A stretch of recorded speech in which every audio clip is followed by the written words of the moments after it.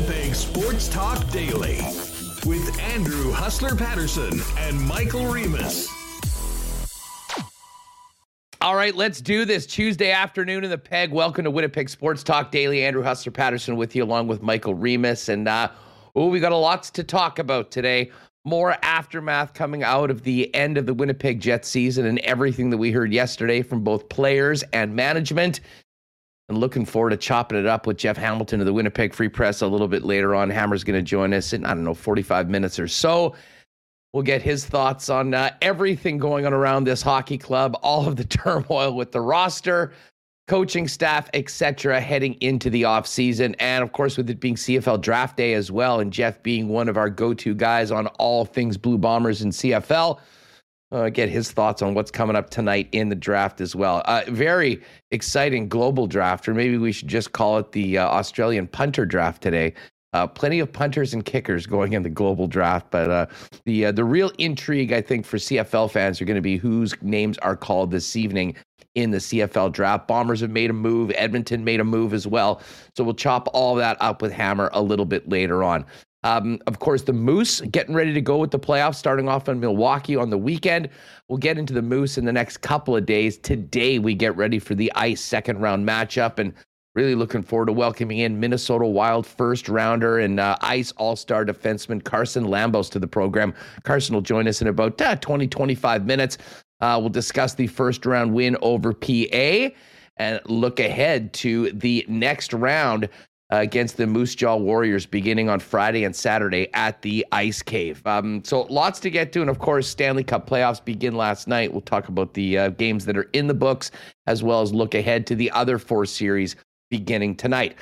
Big thanks to all the sponsors that make Winnipeg Sports Talk happen each and every day, including our newest sponsor, Wallace & Wallace, F Apparel, Vita Health Fresh Market, Assiniboia Downs. Great to have Assiniboia Downs back. Live racing starting in just a few weeks, and Kirk Contois is going to join us on Friday to help set up the Kentucky Derby. Culligan Water, Manitoba Battery, Royal Sports, Aikens Lake Wilderness Lodge, Breezy Bend Country Club, Knott Auto Corp, Little Brown Jug, Princess Auto, Boston Pizza, the Nick and Nicky DQ Group, Canadian Club Whiskey, and of course our friends, our betting partner over at Cool Bet Canada. So let's get to it and welcome in Michael Remis to start off this beautiful afternoon. As everyone's got to be in somewhat of a good mood, Remis. Depressing as the Jets exit meetings were to some, we're finally getting some weather around here. I can't help but spend every couple hours looking at the weather app just for confirmation that we're actually going to have beautiful temperatures,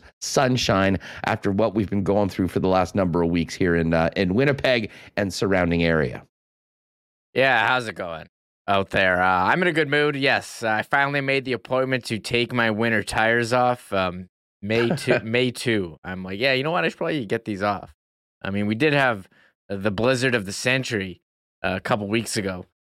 I'm in a good mood. I'm playoff hockey. I mean, we had some great games last night. I didn't think I was going to get so excited about it, but the Leafs scoring and what else? Edmonton losing was great. I am wearing a Kings hat today. Shout out to the Big Kings. Kings guy. You started the bandwagon before the playoffs even started. I said it yesterday on the show that I wanted it on the record. It was on my bracket. I took the Kings.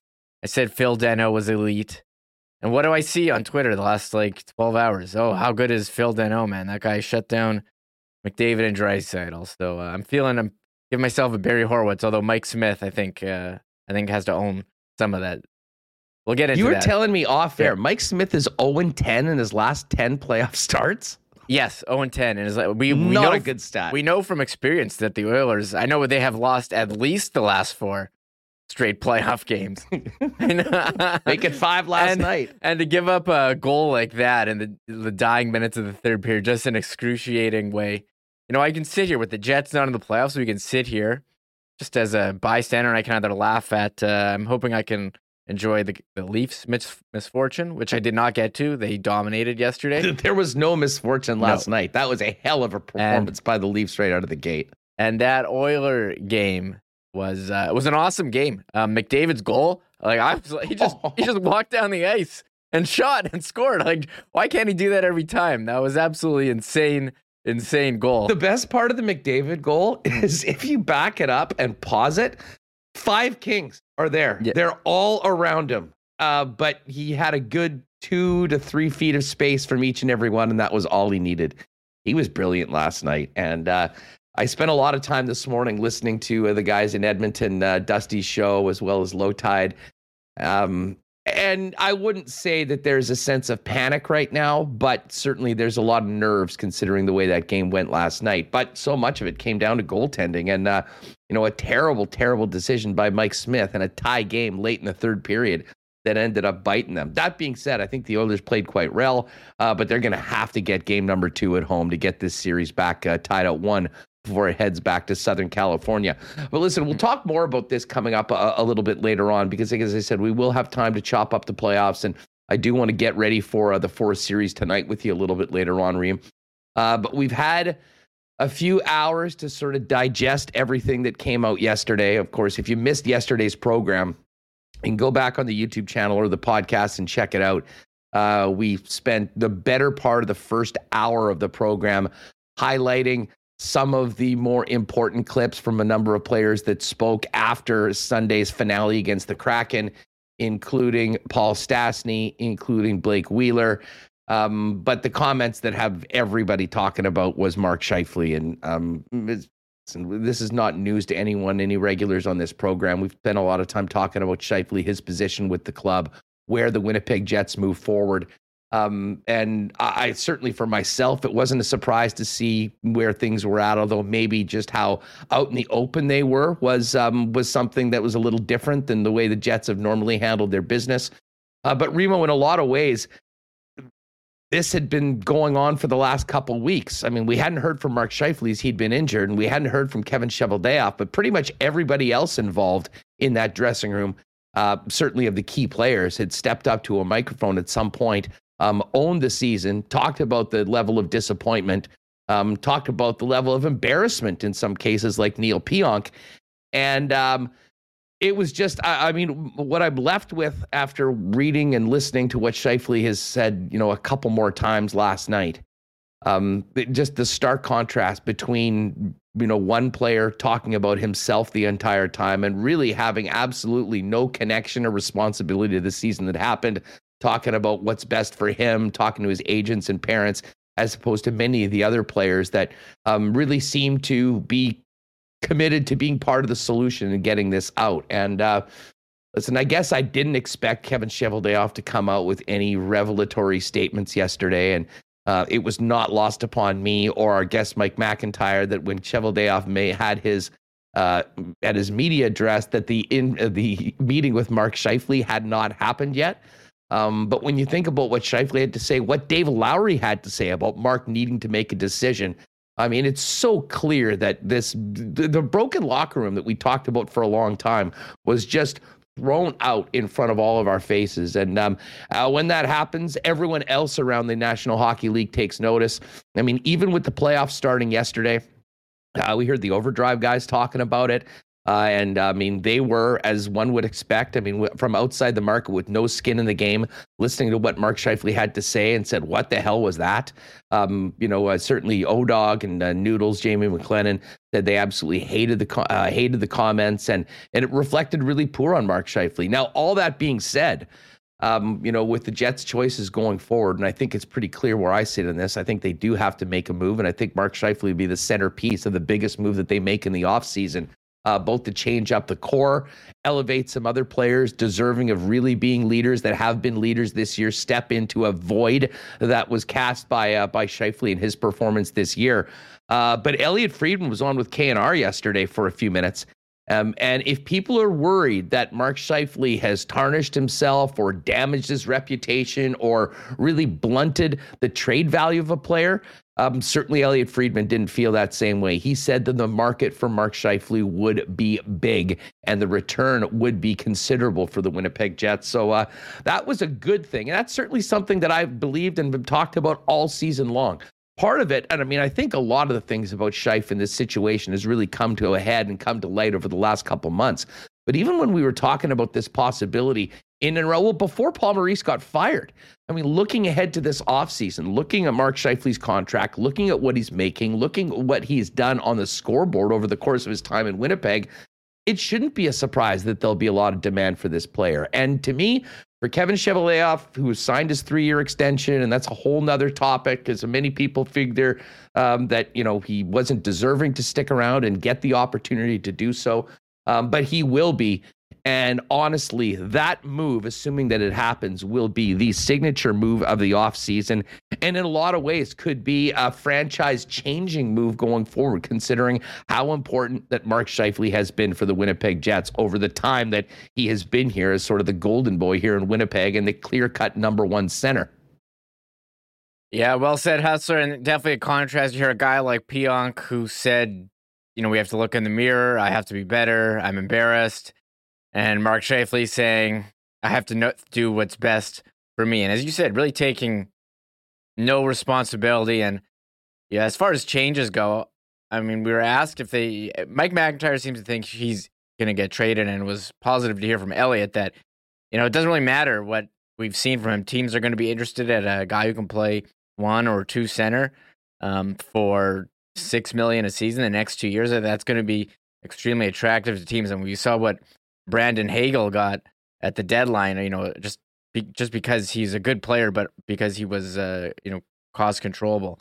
So that is interesting. But I think as we go to next season, so you do have to wonder, about the leadership group. And we have heard stuff about, going back, I think beginning when they reacquired Matt Hendricks in 2019. I think going back to then, that trade was kind of like, what? And then, we don't need to rehash everything. Do you remember being on the air with me when that trade came through? Yes. I would love to have that clip, because we were right at the end of the warm-up. We were getting ready. We were getting ready for the afternoon ride. Rick was in the bullpen getting his stuff ready before he came in, and it was about, 10-3 or something like that. And it came through the Winnipeg Jets, and you said it, the Winnipeg Jets have made an acquisition. Matt Hendricks is coming back. And we were sort of like, what? And it's funny you bring that up, Remus, because I've often said that I think that this, let's use some racism, this malaise of a certain player and the leadership group and the locker room goes way back. I mean, some people will say it's because the coach left. Some people will say it's the aftermath for Scheifele, in particular of the Montreal hit.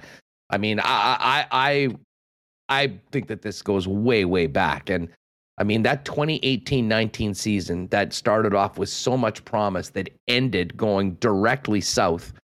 Players only meeting in game number 81 and the infamous end of season press conferences with Scheifele in particular, who basically didn't say a damn thing and just sat there sulking beside Blake Wheeler for the better part of 10 or 15 minutes, was memorable. But when you look back, the acquisition of Matt Hendricks makes you scratch your head, go, why in the world could they have been in a situation that they needed Matt Hendricks? And I don't know. I just think that, with the 20 season, with what happened with COVID, and then the all-Canadian division with no fans, in some ways it just sort of kicked the can down a couple years. And I mean, this has been a reckoning. And unfortunately for the Winnipeg Jets, and this is one thing that I think people that are critics of Kevin Cheveldayoff, do have a point, in that it really is the general manager and management's job to help create that culture or nurture it and maintain it. Or if it's going wrong, make significant changes to right it.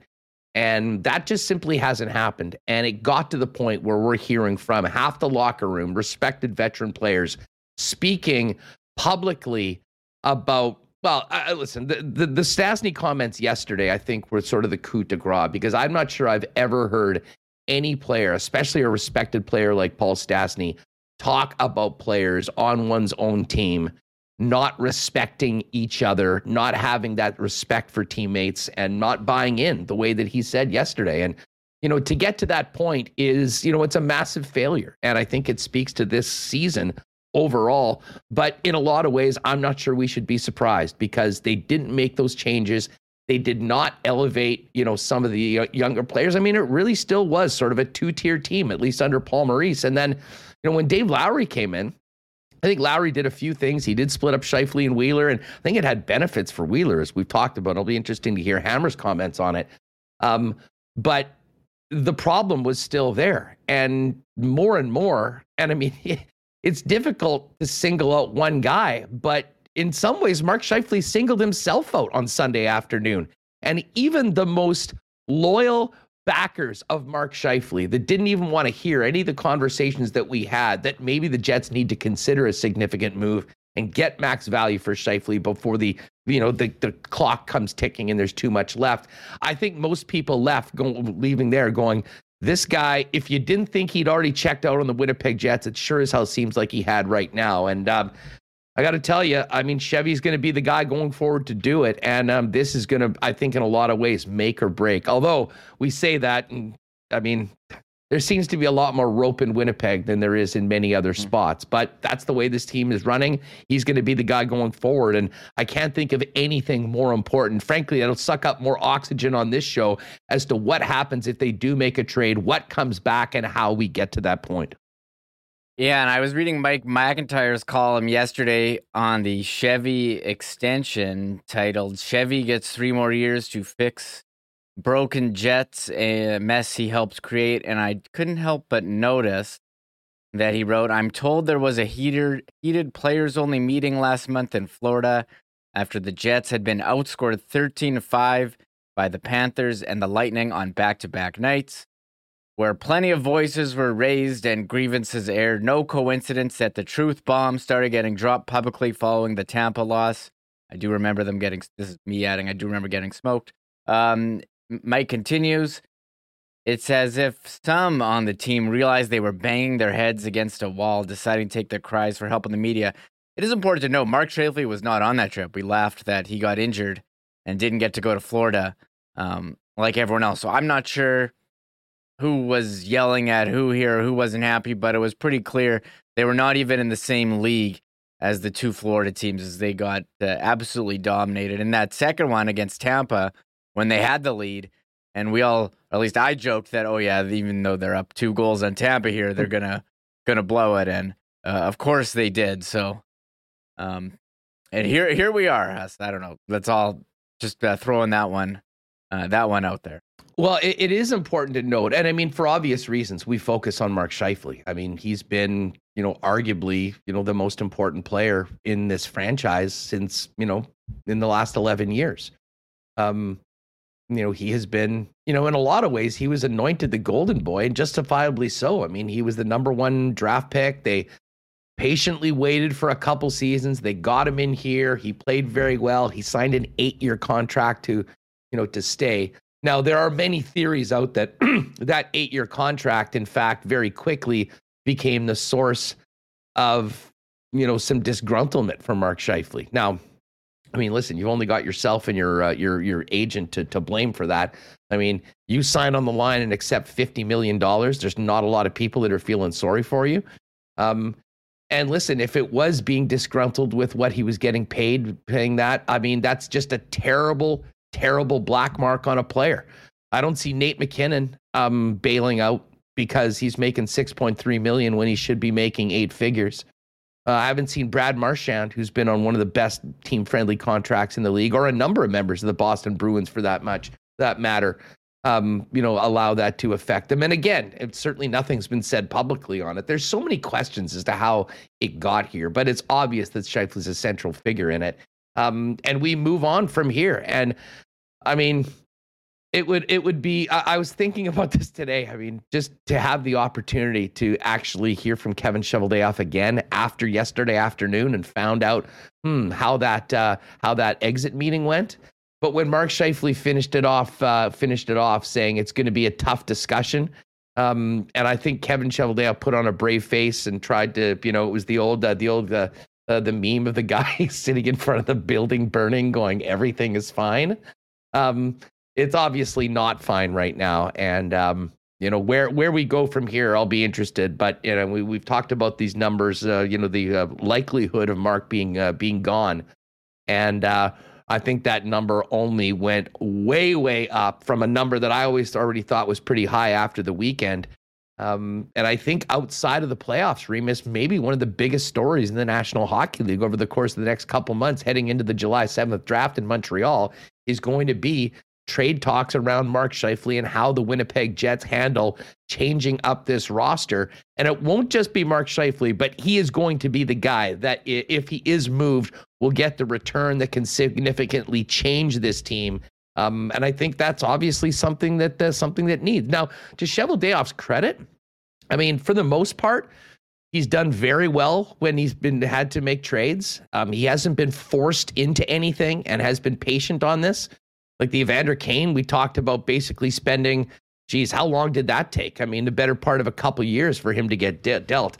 I don't think this is going to be the same case, though. I don't think that there's any way they can have this unresolved getting into training camp. And to be honest, I think most likely you're looking at some sort of a move happening in and around the NHL draft, because that would be when all the general managers are there. They're planning going into the next season. They've got the ability to fit in cap. And listen, when you talk about cap room and cap space, the Scheifele contract still stands out as some of the best value in the league. And that goes to what Elliot Friedman was talking about yesterday, that there will be a big, big market for it. And, in a way, I mean, I think that there will be. I mean, certainly if you've seen the way the team's gone, and, there's one thing about on the ice, there's another thing about the team and in the dressing room.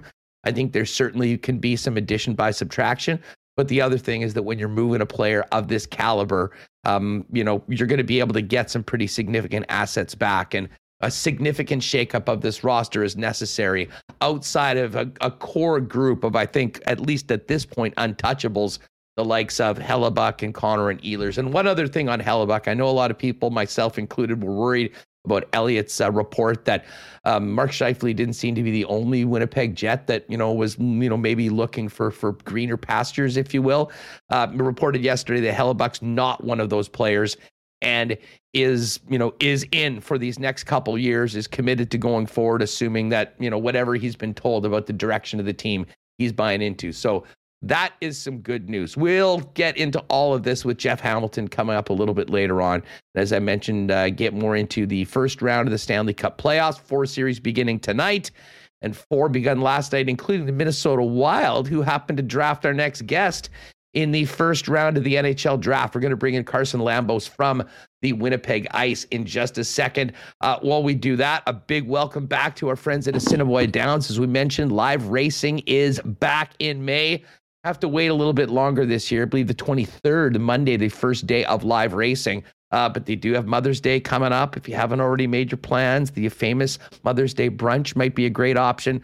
Find out more at Assiniboia at asdowns.com if you do want to see if there's any availability for it. And on Friday's show, Kirk Contois will join us, chop it up and get ready for the Kentucky Derby and hopefully give us a couple of winners. Our friends at Wallace & Wallace, it's great to have on board. They're Winnipeg's fencing and overhead door specialist, serving residential and commercial customers for over 75 years in Winnipeg since 1946. If your property needs the security and protection of a new fence, or if winter's done a number on your old one, give them a call. Vinyl, ornamental, welded wire, chain link, or wood, they have the right fence for you. And if it's time to replace your garage door, they've also got Winnipeg's largest selection of overhead garage doors.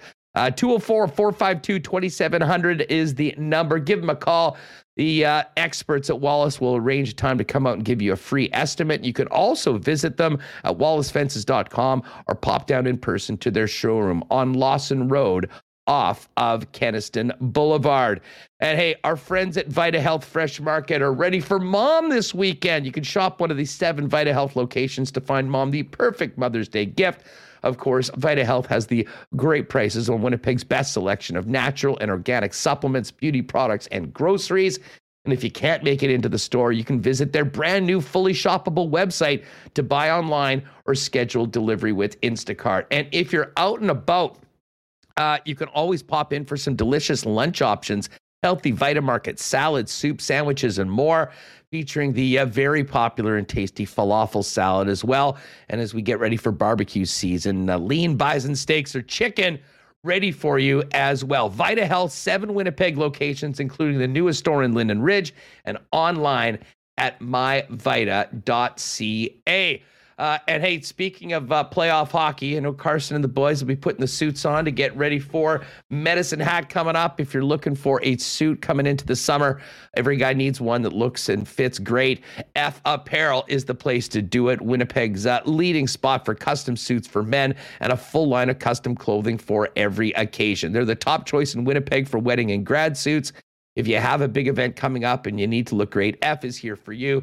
And right now, they've just got in over 250 new styles and fabrics for you to choose from on your next custom suit over at F Apparel. Visit them 190 Smith Street downtown or online at fepapparel.com. All right. Well, the Jets are done, but the Ice and Moose are ready for the playoffs. Moose get going on the road in Milwaukee. They'll be back next weekend. We'll talk Moose tomorrow. Right now, though, let's recap a big 4-1 victory in the first round of the Western Hockey League playoffs and get ready for game 1 of round 2 Friday night at the Ice Cave with Ice all-star defenseman and wild first-rounder Carson Lambos. Carson, what's going on, man? Great to have you on the show again.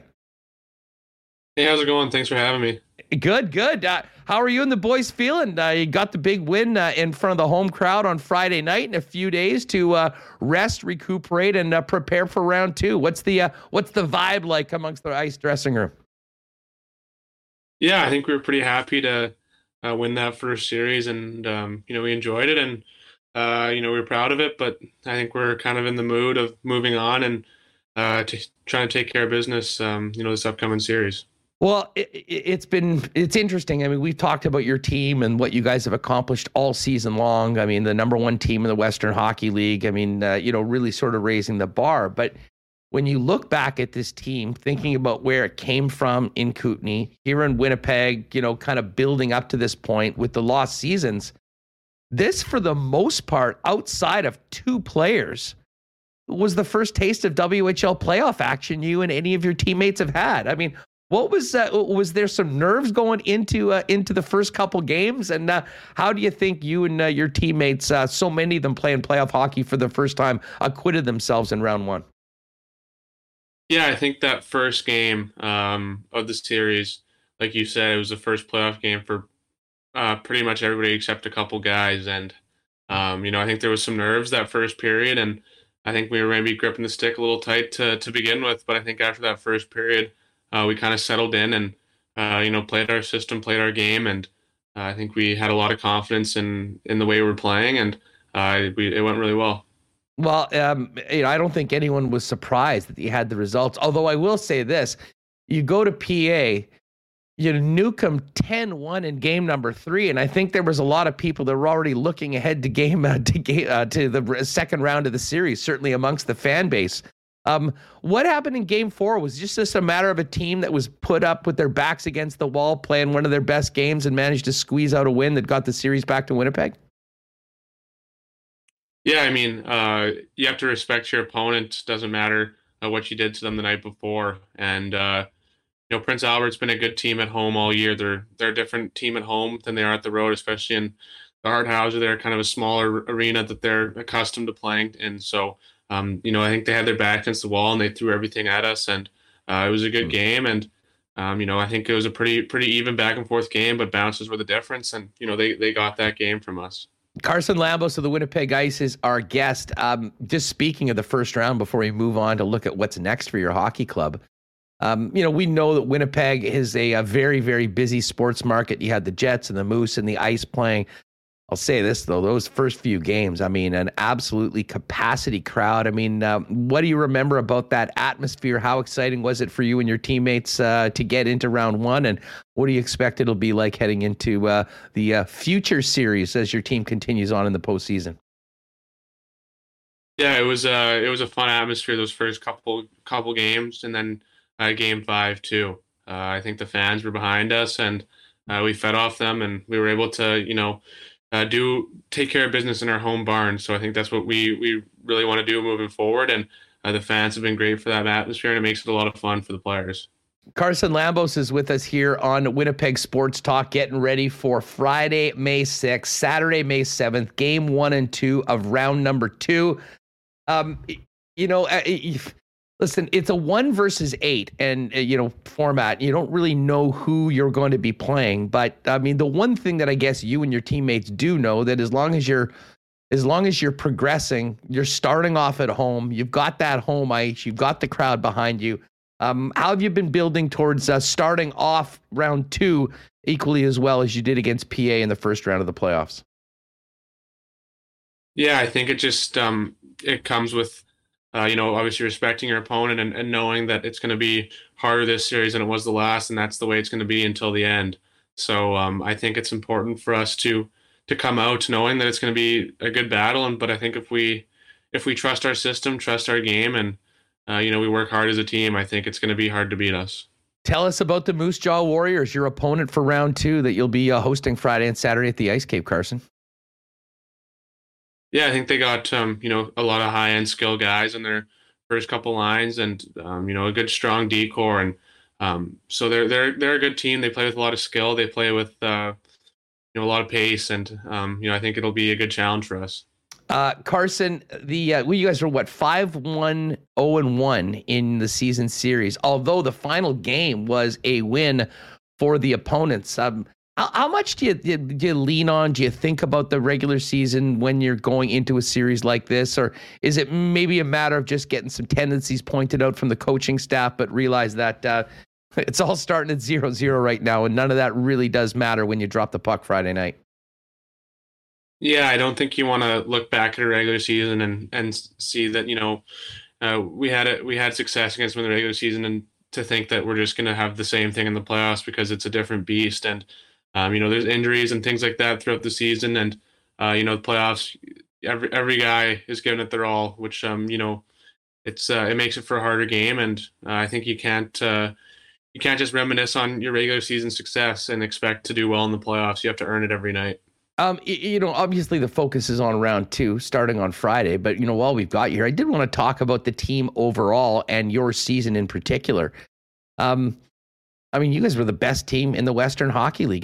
Did you have those expectations that you guys could be as good as you were through the regular season coming in? Or did you sort of learn a lot about the talent that was on the club, some of the new players, the acquisitions that have come, and realize that you were able to continue raising the bar? And tell us a little bit about how James Patrick, our head coach, handled the success that you guys had this year that most players had not enjoyed at any other point in their junior careers.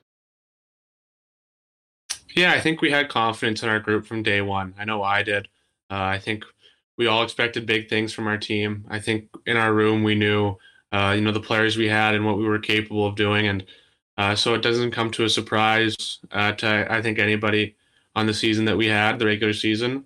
I think James has done a great job with us, keeping us, with the end goal in mind, because sometimes we go on long stretches of success, and it's important to not just think we won this game tonight, so we're okay. It's important to realize that you got to improve and look at the mistakes and still challenge. And he really challenged our group to get better, even when we were having long stretches of success. As a talented young defenseman that was drafted in the first round of the NHL draft with professional aspirations, I imagine it's a great benefit to have a guy like Jeep on your bench that has had such a great NHL career, as experienced. How has James Patrick in particular helped you during his time on the bench become the player that you are? And fill us in on, just the way that you feel that you've developed after your first NHL camp throughout this season up until this point, heading into round 2 on the weekend. Yeah, James has been great for me my whole career. I think coming in as a 16-year-old, I was raw and had a lot to learn and a lot to figure out about the game, and I still do, obviously, and that never ends. But I think just kind of realizing my role and him helping me realize my role, and doing things in a way that will help me have success at the next level, not just falling into bad habits. When you can maybe get away with a few things here and there, and he's really held me accountable in that sense, which has been really good for me. So I think he's really helped me kind of progress over the past 3-4 years I've spent with him. A big part of the, a big part of junior hockey for so many young men, especially when they're in their draft year, is, the opportunity to hear their name selected by the National Hockey League. Tell us about your experience with the Wild after being drafted. You go to prospects camp, you go to training camp, and then obviously come back to junior. What was all of that experience like? And, how much of that were you able to take and help you grow as a player and help the Ice to the heights that they've achieved this year? Yeah, I think, my couple weeks I spent in Minnesota there, starting with the prospects camp and kind of seeing where you're at there and just realize that it's a business like approach there every day. And everybody's doing everything they can to be better. So I think that really stuck with me. And then being around, just for, maybe less than a week, I was with some of the veteran players there and seeing the way they handled themselves and the way they approached the game. I think that was really beneficial for me. And I really learned a lot from those couple weeks in Minnesota. How did the season go? I mean, I know obviously, knowing Jimmy Roy and Mike Keane and, and what they do for Jets draft picks throughout the year. How much contact did you have with the Wild organization throughout the season? And did you watch a lot of the game? Were you paying attention last night for the first game one between the Wild and Blues in the Stanley Cup playoffs? Yeah, I have quite a bit of contact with, a couple of the guys they have for player development there. They come and watch some of my games and, touch base with them after games or when they're in town and really try to learn as much as I can. They give me pointers and really show to me and tell me what I need to work on before I'm going to be ready to play at that next level. And I think that's hugely beneficial. Carson Lambos with us from the Winnipeg Ice. Carson, I remember, I think the first time we ever spoke, I believe you were 15, if I'm not mistaken, and popped into the studio on Pembina Highway as something we were doing with Hockey Manitoba, and you were one of the young men playing for Team Manitoba. At that time, we didn't have a Western Hockey League team here. Just from a personal standpoint for you, your family, your friends, how much you've had the opportunity to do this in your hometown, and what do you think that's done for younger players in the province that have aspirations to eventually play in the National Hockey League, would have that opportunity to hopefully play a little closer to home than Brandon, and Brandon being up until this point, the only other Manitoba team in the Western League? Yeah, it's been really special to be able to, spend a big portion of my junior career here and just to see, or just to be around home and be able to play in front of my friends and family all the time. Having that good home base, it's been awesome and nothing but the best. I've really enjoyed it. And then hopefully, there's some young players that look up to us and, having the WHL here, they can see, what it's all about. And maybe some young kids come to the game and they want to be on the ice one day. So being a role model in that sense is really awesome. And being kind of a hometown guy that some younger kids can look up to, it's pretty special. Well, this is a special time of year. I mean, you guys have worked hard to get to this point. You had an incredible regular season, but as we all know, it's all about the playoffs. It must be exciting, though, knowing, the wait for a long time. You guys knew you were destined for the playoffs. It was sort of hurry up and wait to get that first round series out, get the win under your belt, and now get into this final 8. But at the same time, and I'm sure the coaching staff is beating this into you guys on a regular basis, it ain't getting any easier. And, this is going to be another big challenge. But I do imagine you'll have a continually growing number of people behind your team when the puck drops. Just a quick look ahead to round number 2 and what fans can expect if they haven't been out to the Ice Cave on Friday and Saturday night for games 1 and 2 to see you and your teammates. Yeah, I think we're going to come out flying. We've had a bit of time off since our last series, and the excitement's at an all-time high, and it just only keeps getting better. And we're only growing as a team, so I think you'll see a team that really wants to win, and a group that's top to bottom committed to the common goal that we all have. Well, listen, it has been so much fun watching you guys do what you've done so far, and I know we're just getting started in the postseason. Carson, thanks so much for doing this. Good luck to you and your team. And let's hope that we can give you guys a little WST bump heading into round number 2 and maybe get you back on later on the postseason as you guys continue going towards the ultimate goal, which would be a WHL championship and the opportunity to compete to compete in the Memorial Cup.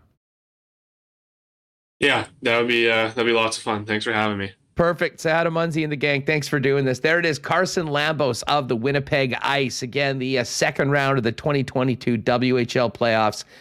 in the Eastern Conference is set. It is the Ice taking on the 4th-seeded Moose Jaw Warriors in a best-of-7 series.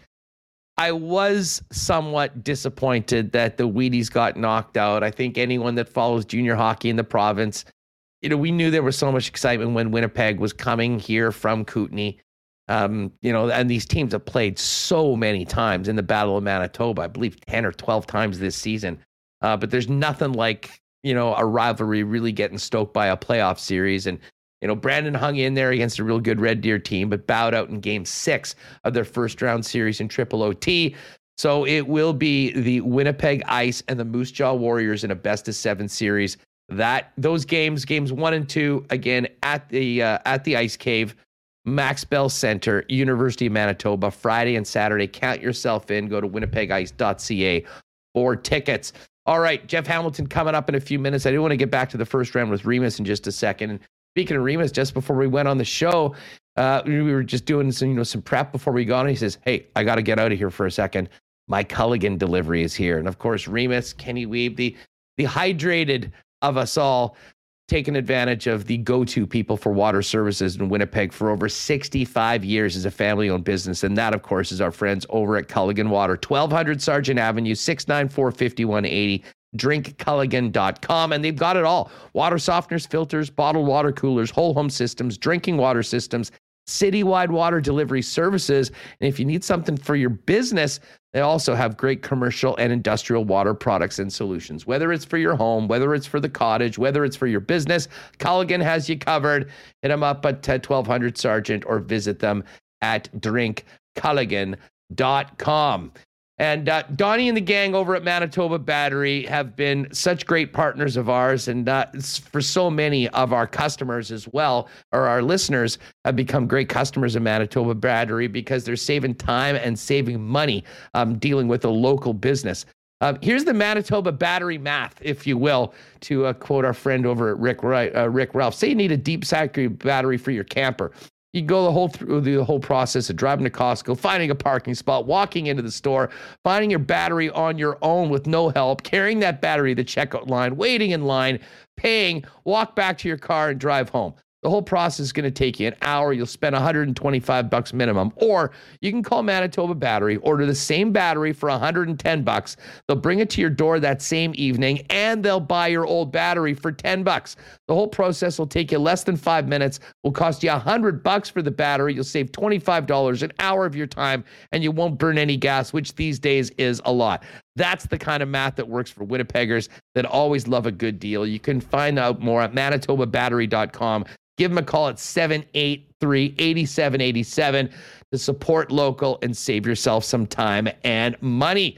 And of course, speaking of saving some time and money, you've got sports needs. You can do it all quick, easy over at our friends at Royal Sports, 750 Pembina Highway. I'm not sure whether the 55 jerseys are on sale yet. They might be very soon. But when you're thinking Jets gear and Jets merchandise, no one's got a better selection in and around town than our friends over at Royal Sports. And it's not just the Winnipeg Jets. It's the entire National Hockey League. It's Blue Jays and Major League Baseball. It's NFL with the draft caps coming in and more.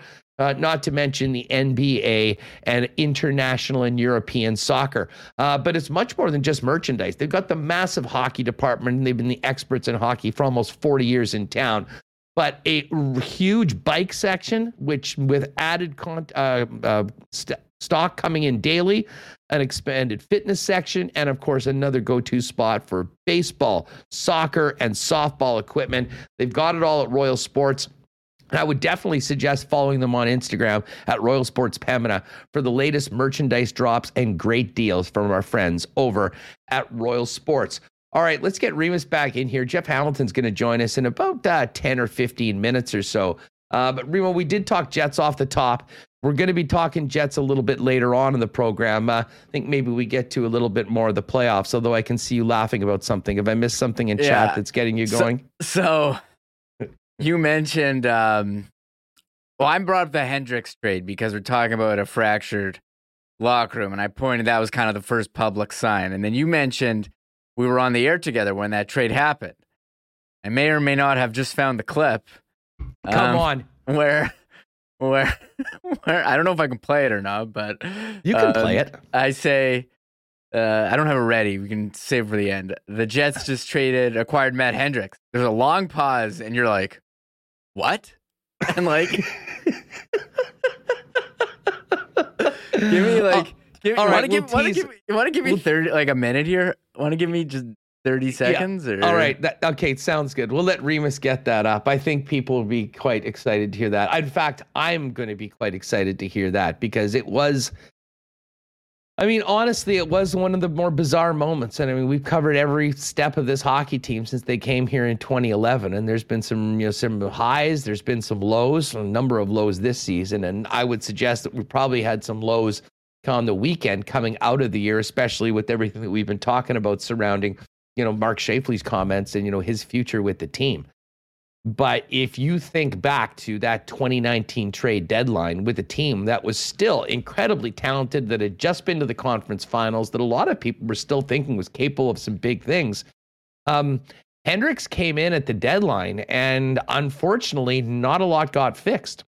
The team struggled down the stretch, and I'm not sure if there could be a worse sign for a team going into the playoffs than having, Dustin Byfuglien smashing a stick over the bench after the power play stayed out for a full 2 minutes, and then having a players-only closed-door meeting after game number 81 of the schedule.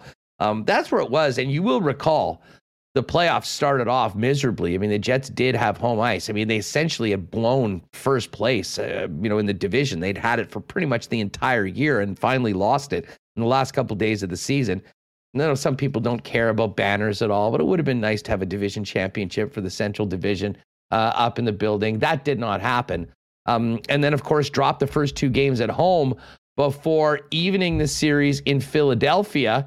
Real coming out party for Kyle Connor at that point, and then coming back in the infamous Game 5, which we'll all remember, the 2-0 lead, Kevin Hayes having an open net and somehow pulling the puck out of a sure 3-0 lead, and then the roof caving in on the Winnipeg Jets in the final period, scoring 2 goals. Jacob Trouba's brain fart, Jaden Schwartz batting it out of the net, 3-2, and that was the series. I mean, the Jets just were done going into game number 6 in St. Louis. And in a lot of ways, you look back at that was a best of 5 series that unfortunately they had to play an extra game. But maybe we shouldn't have been so surprised that there was a players only meeting in game number 81, because if your general manager is reacquiring a player like Matt Hendricks at the trade deadline for a team that was in first place, it certainly would beg the question, what the heck is going on with this team? And unfortunately, as we've heard plenty over the past few weeks, 3 years later, I'm not sure whether they ever figured it out. Yeah, solid recap there, Hassan. Yeah, the Jets St. Louis series. All right, I was at the game with my dad. I'll never forget. I mean, I don't think we moved for like 20 minutes after that Schwartz goal. Game 5. And then you just mentioned the word Game 5, and most people, at least that have listened to our program for a long time, know exactly what we're talking about. Game 5 in Winnipeg against the St. Louis Blues. Anyway, so I have found the clip here. So this is a good one.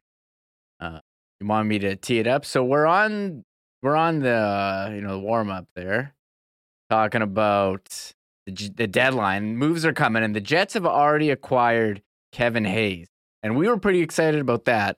I remember being very excited the year before about Stastny, but then the news. I'm on Twitter, seeing the news. Sorry, I'm remembering where I saved. And by the way, just to give folks the timing of this, like the trade deadline happens at 2. We are on the air from 2 until 3 o'clock doing the warm up, having some fun as we always did. And then the afternoon ride would begin. So if I recall correctly, this was very late. Like this was one of these final deals that were in the hopper that, are kind of released later on. Because it must have been probably more like 2:45 or 2:50, right up near the end of the program when we got the news of this unexpected deal for the Winnipeg Jets. Here it is. Oh, sorry, one sec. I gotta edit. And I see a lot of people saying Kevin Hayes, was someone called him a bum in chat. I will disagree. I thought if they had won that game 4, we would have been praising him. He was excellent in that game, and I felt like they could never really find a role for him on the Jets. That was the biggest thing. I don't think it wasn't that he wasn't a talented player. I mean, they just never found a fit for him, and I think he had played at times with the guys in the first line, the second line, third line, and then as things continued, I mean, he was basically playing some fourth line minutes, but certainly a player. So this is back to the trade deadline, 2019, our first signs that something was seriously amiss with the Winnipeg Jets. Jamie Thomas from the Jets tweeted that TSN's reporting Matt Hendricks coming back to the Jets. Sorry? Matt Hendricks coming back to the Jets. Okay. You're serious? It's not. Is there a blue check mark? Are we? Yes. Yes. Of all the things I was expecting that the team would be loading up on today. Sorry, Gord. Yeah, probably. Pierre LeBrun tweeting. Gord Miller says the Jets reacquire Matt Hendricks from Minnesota for a 7th-round pick. Wow, that's an interesting one. Got to replace Brandon Lemieux in the lineup. Brandon Lemieux's grit. Well, maybe. Got to get Matt Hendricks' leadership good in the room. Come on. You saw how Edmonton fell apart after he left last year. Well, Jets didn't fall apart this year. Well, they are now, and they got to get Matt Hendricks' leadership back in there to right the ship. Yes, the vice president of morale, Matt Hendricks, coming back. Well, listen, I mean, the reason why we bring that up is because, to be honest, it is like there was obviously something going on then. Many of the same characters are still involved, and here we are today still talking about things within the locker room and, of course, the future of Mark Scheifele. But I think they've been working on that for a number of years. But that was funny to hear it live for the first time, Remus, since it actually happened 3 years ago, because I do remember being absolutely stunned and legitimately thought that you were just basically having some fun with me because... Let's face it, we weren't really thinking that the Jets were in the Matt Hendricks market heading into the trade deadline 3 years ago. I was totally right there. They needed his leadership to right the ship. I may have been half joking, but that was a good read. I was accurate. So, and the reason why we're talking about the trade deadline a couple of years ago. I mean, we're still here talking about it. 3 years later, that was 2019. The 2018 plus was 4 years, and still issues stemming. Same issues here, still going on. 2022. Well, crazy. We're going to get to all of it with Jeff Hamilton coming up in just a second. Hey, I did see this afternoon the all-star superintendent over at Breezy Bend has said the tarps are coming off today. We got some beautiful weather over the next few days. The golf season is just about here. Just need a little bit more drying out, I think, both at Breezy Bend and many courses around the summer. And we'll be back swinging those sticks. If you're looking for an incredible golf home, talk to Corey and the gang over at Breezy Bend about everything that they can offer you and your family. We've been playing there for years in an absolutely amazing spot with just great people, fantastic management, and amazing improvements over the last few years, even during the pandemic, both to the course, the clubhouse, and that beautiful patio. Find out more on the waiting list, as well as junior and women's golf programs online, breezybend.ca, or give our pal Corey Johnson a call. And summer is here. I'm not sure whether your car has made it through the spring with all these potholes. You may have been already thinking about a new vehicle. Maybe you have to think about a new vehicle. If you are, before you do anything, talk to the experts over at Not Auto Corp. They've got a great Tesla experience program right now. If you're thinking about potentially making a transition to electric vehicles, but regardless of what car you're looking for, why not get in the car of your dreams at a great price with the help of the Not team? Pop down and see them at Waverly and McGillivray, or check them out online at not.ca. And tell you what, I don't know how that Jets season wrap-up party was that normally happens with the Winnipeg Jets, but there probably was a few guys cheersing each other, wishing them well with a 1919, knowing that maybe they won't be back next year for the Winnipeg Jets. That being said, whether you're cheersing, whether you're getting together with a friend, or whether you just want to show off the best beer that Winnipeg has, 1919 is it and all the great Little Brown Jug offerings. Pop down and see them at the Little Brown Jug on William Avenue. You can try them all. You can buy all the beer that you want there. And they'll also deliver it to you citywide Wednesdays, Fridays, and Saturdays at littlebrownjug.ca, or pop by and grab Little Brown Jug at your local beer store or Manitoba liquor marts. All right, let's get to it. It's main event time. The Hammer is here. Jeff Hamilton from the Winnipeg Free Press, and I'm glad we gave ourselves plenty of time because there is so much to get to coming out of this season. First off, Hammer, great to talk to you again. How are you? What's going on? Always a pleasure, Huss. As you know, things are going. This has been a long winter, a seemingly never-ending one. So to see the sun, make an appearance this week and decide to hang around a little longer, can't say I've been in a better mood in a while. Well, my timing was great. I think I brought that sun back from Las Vegas. Had a great week. Shout out again to our friends at the D Hotel in Bar Canada that had the great hospitality for us last year. But got back just in time to see the end of the season and the end of year interviews. And listen, we'd heard from a number of players, and we'd been talking about it for the last couple of weeks. I mean, Nikolai Ehlers, Kyle Connor in particular, Paul Stastny.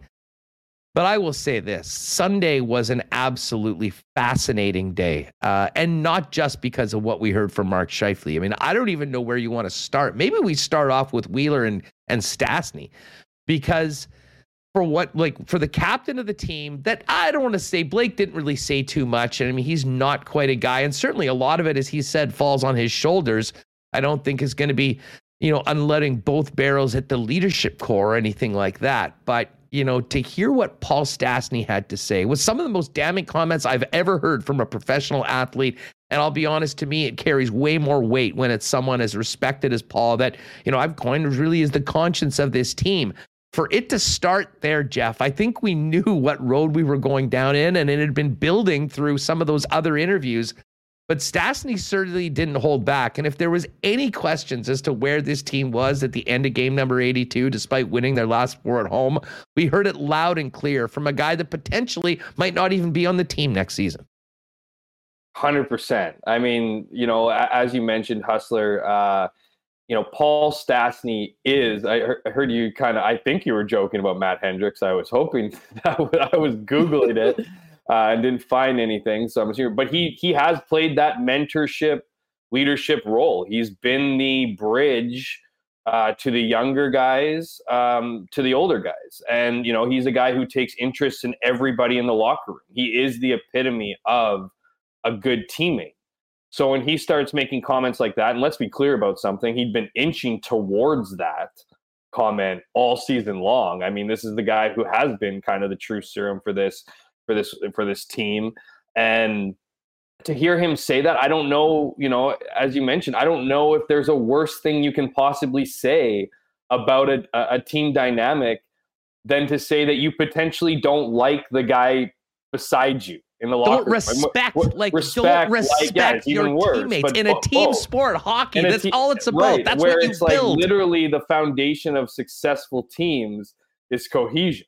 It's to bring it together. And I mean, he's talking about Mark Scheifele. Like, let's just stop, beating around the bush here. I mean, he's not talking about guys in the bottom 6. He's not talking about his buddy Blake Wheeler. He's not talking about his favorite player, Nikolai Ehlers. He's not talking about Kyle Connor, who set, new highs. And I mean, we all know Mark has the, point production. He's talking about individual interest. And I mean, if we didn't already know it was him, it was confirmed when Mark spoke, because all he spoke about was what was best for him.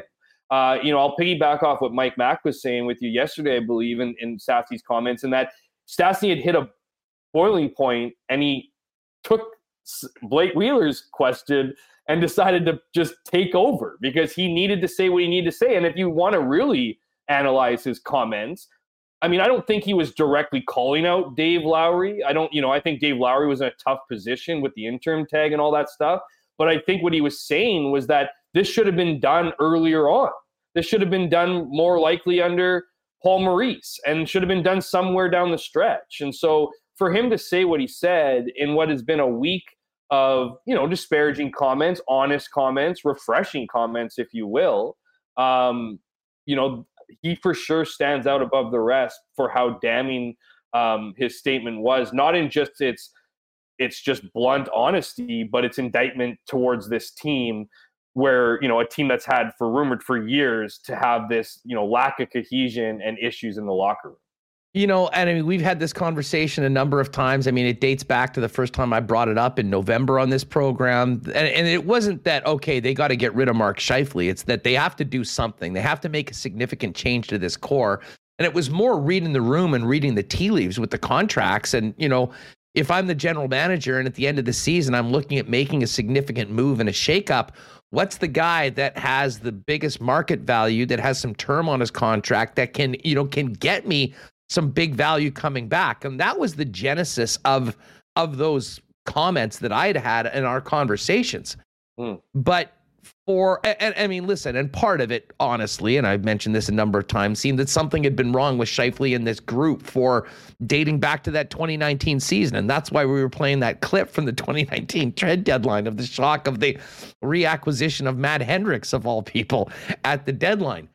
For a team that was in first place, but that was going downhill. But Scheif's season, and he talked about it. He said he didn't like, the first half. And that, of course, was the first half that I was expecting to see the best Mark Scheifele we've ever seen, because of the carrot that was there with the potential of playing and representing Canada in the Olympic team. And at that point, I was really wondering what the heck was going on with him in particular and this hockey club. But to see how things progressed, and it was one thing on the ice, because to be honest, I will agree with him. The second half of the season for him, certainly offensively, was better than it was at the start. There were still some ugly moments in there in his own end, and still seemed to be very disengaged at a lot of times and not really caring as much. And that was just an observation. If you had any doubts about any of that, they were pretty much put to pasture when Mark Scheifele spoke on Sunday afternoon. For a group that had talked almost exclusively about what we need to do, what needs to change, there was absolutely zero of that from Mark Scheifele. There was zero accountability as a member of the hockey club. And I mean, even Scheifele's staunchest defenders in this town, I think, walked away going, holy smokes, this is probably it. Yeah, and I mean, you got the vibe that he'd been waiting to say that for quite some time. I think he wanted to not set the record straight, because he didn't really get into specifics or any concerns about what his issues are, but I think he wanted to be very clear that he wasn't happy.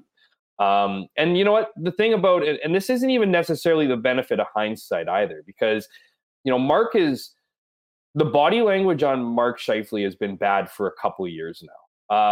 He's never really been a media guy. He's never been really comfortable, taking that responsibility on. But over the last couple seasons, and, there's some areas you can particularly point out to, after that, his suspension on Evans in the playoffs. I mean, he was very, very combative, when he finally spoke to the media, and it just felt like it was this growing chip on his shoulder. He took some shots at media.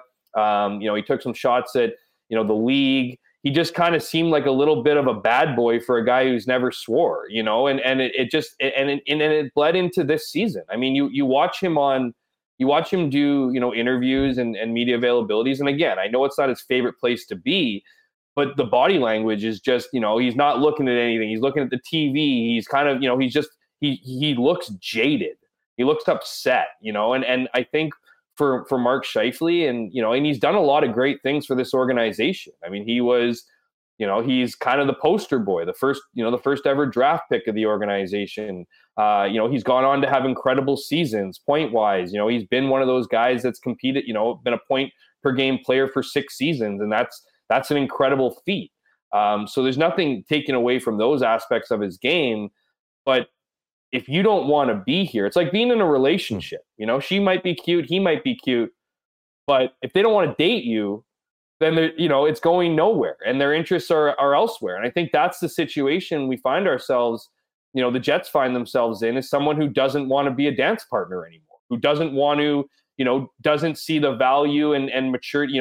Certainly there is some resentment, certainly, to the contract he signed, and I think that's unwarranted. And at the end of the day, you put pen to paper, you kind of have to live with it. But That's pathetic. What are you supposed to do with that? Let's just quickly touch on that for a second, because that's been mentioned a number of times speculatively, and I have no idea whether it is true or not. But if that is true on an 8-year deal where in the CBA you cannot renegotiate, to let that affect you for such a long period of time, you want to talk about a damning indictment. I mean, can you imagine if Nate McKinnon did the same thing or Brad Marchand did the same thing? I talked about those guys earlier. I mean, Mark Scheifele's far from the only guy that put his pen to paper on a $50 million US deal and then thought, oh, see some other guys that maybe don't have the accolades that he has in later years. That's the way the market goes. I mean, if that was the root, and I'm not sure that it was, maybe it played a part in it. Like literally, there's nothing you can do about that. For that to fester and be an issue for a long time is very, very concerning. And it's not the only way you get around that is trading the player, because as we said, there's no recourse once you sign a contract in the National Hockey League. Well, no, and that's the thing. I don't think that this is some pent up resentment that Mark Scheifele's had. I mean, and there's lots of things to point out. He fired his agent, after the deal. Bit after the deal, he he's been frustrated with his you look at guys like Nathan McKinnon, they get they have advertising dollars, so they it's the money they're making outside of the rink is bigger than Mark Scheifele. So Mark Scheifele would look at him being in a Winnipeg market and realizing he's not marketable here, right? Like this isn't a place where he has exclusively worn Nike stuff in every single appearance for sure. last however many years. But look at his deals, right? Like, wasn't he a promo for like a Caesar? Then the jokes of the Virgin Caesars, and then then he was MPI. Like, I think that the organization has helped, or maybe his new agent has helped in that regard. I don't think that is the root of where we are today, whether that is a budding resentment or not. I think it's Mark Scheifele's belief there's a lack of respect for him. You know what I mean? And whether it's the contract, whether it's, the attention he's been getting, whether it's, not being, if you look at the Olympic rosters, I mean, a lot of people had Mark as the 13th forward. He was a bubble guy. And then it was like, oh, he's not playing very well, so he just played himself off. That was the narrative leading up to it. And I think in a lot of ways, canceling NHL players at the Olympics probably worked in his favor, because it would have probably been worse if he didn't make the team. Perhaps it would have been better if he did, but I digress. I mean, I think this is something that is just, you hear rumblings about Mark over the years. You hear about just being unhappy, right? And just not wanting to, he is respected by, he has a group of teammates. He certainly has, respect him. We know that he didn't like playing for Dave Lowry. I mean, he made that abundantly clear in his post-game, press conference. But at the end of the day, you're wearing a letter. You're a leader. You're supposed to be a leader in that locker room. And I think what we're kind of realizing here is that Mark Scheifele is a skilled, talented player. He's a goal scorer. He's a guy that can, certainly fill the net under the right circumstances, but he's not a leader. And this is a guy who has now decided that he, not only is he not going to be a leader on his team, he's now going to go out and get his. And it's a very ballsy move to do when you have 2 years left on, as you mentioned, Haas, a $49 million contract. I mean, you don't have any power. He did everything except for demand a trade. And it was interesting. I know you were talking about this with Mike yesterday, is that, don't get me, the Jets will say that timing didn't work out, yada, yada, yada, but they aren't talking to the media before they, after they talked to Mark Scheifele. I saw Mark Scheifele in the hallway for like an hour before we had the media availability. So, was he hanging around the rink for a couple hours and then doing his thing after? You know what I mean? You're telling me a guy who just said what he said wants to hang out after, they're supposed to go out the night before, right? The veteran players go later in the day for their exit interviews because they're hungover. So, to me, it's just, again, I'm not getting into this conspiracy theory whether they were held out. We know that they weren't going to talk to him after they talked to him. But the question was asked, did he ask for a trade? Well, it's specifically Mark Scheifele asked for a trade. Well, did Mark Scheifele's agent ask for a trade? Do you need to ask for a trade? I mean, what the reality is, if you don't get the answers that you're demanding now, you're going to want to leave. So it's as close to asking for a trade without actually asking for a trade. Now, the question becomes is this salvageable? You know, is what, you know, can, you know, bygones be bygones? I think teammates can repair, you know, any damage. I don't think that this is an impossible thing to come back from. I just don't know if you can invite Mark Scheifele back into your locker room and have an A on his chest. Like, you know, like when you have other guys that are looking at this and being, you know, this guy comes out and you know, shares, you know, airs his dirty laundry and says that he, you know, this is what he wants from the GM and ultimately needs to be convinced to come back for the final 2 years of his contract. How do you go to war with this guy? You know, how do you go to battle with this guy? And so, I mean, at this point, you know, whether you think it's a foregone conclusion that he's going to get traded, if he doesn't get traded, it's kind of like the Cheveldayoff situation, you know, with the Blackhawks sexual assault thing. Like, the easy thing would have been to fire him, right? Because it would have been gone, yada yada. Now you know, you've decided to keep him, and now you know, you got to go through these counseling stuff and all these great things that, you know, the Jets have adopted post you know, Block and Jenner report here. So the same thing applies to Mark Scheifele, but in a different circumstance. So if you want to keep him, it'd kind of be easy to trade him right now, because you know teams are going to want him. He's got to, you know, we know how friendly his contract is. We know what he can do on the ice. He can deliver a few different things, you know, valuable pieces back. It will be even harder, I believe, to keep him, because now you got to convince him things are going to work. You have to appease a guy who decided to pretty much screw the system for the last 3 or 4 months. You have to convince him to stay. I mean, how pathetic do you look? Well, and listen, let's get to this. I think the reason why this is a hard no, if you ask me, it's not happening, it's a fait accompli, he's gone, is because I think that they came to this realization that they had issues long before this, even this season. I think this goes back a number of years. And I've said this before, I'm not sure that there's been a player that has been treated more with kids' gloves, coddled, whatever you want, than Mark Scheifele, not just here in Winnipeg, but in a lot of other places. I mentioned this, and I got a lot of respect for a lot of the things that Paul Maurice has done, loved dealing with him, loved listening to him. But I've also said that I think Paul Maurice is one thing. He's very experienced and he's very smart. And in a lot of ways, his time is his fourth time around. You realize, like, what do you want to do? You want to not get fired. And in an act of great self-preservation, I think Paul Maurice correctly identified that this team had really gone all in on Mark Scheifele as the guy and Blake Wheeler as well as part of that group, and did absolutely everything to make him the centerpiece of everything, as happy as possible. The one thing I'll say, I love Dave Lowry doing, a couple times late in the season, the Jets are defending a 1-goal game.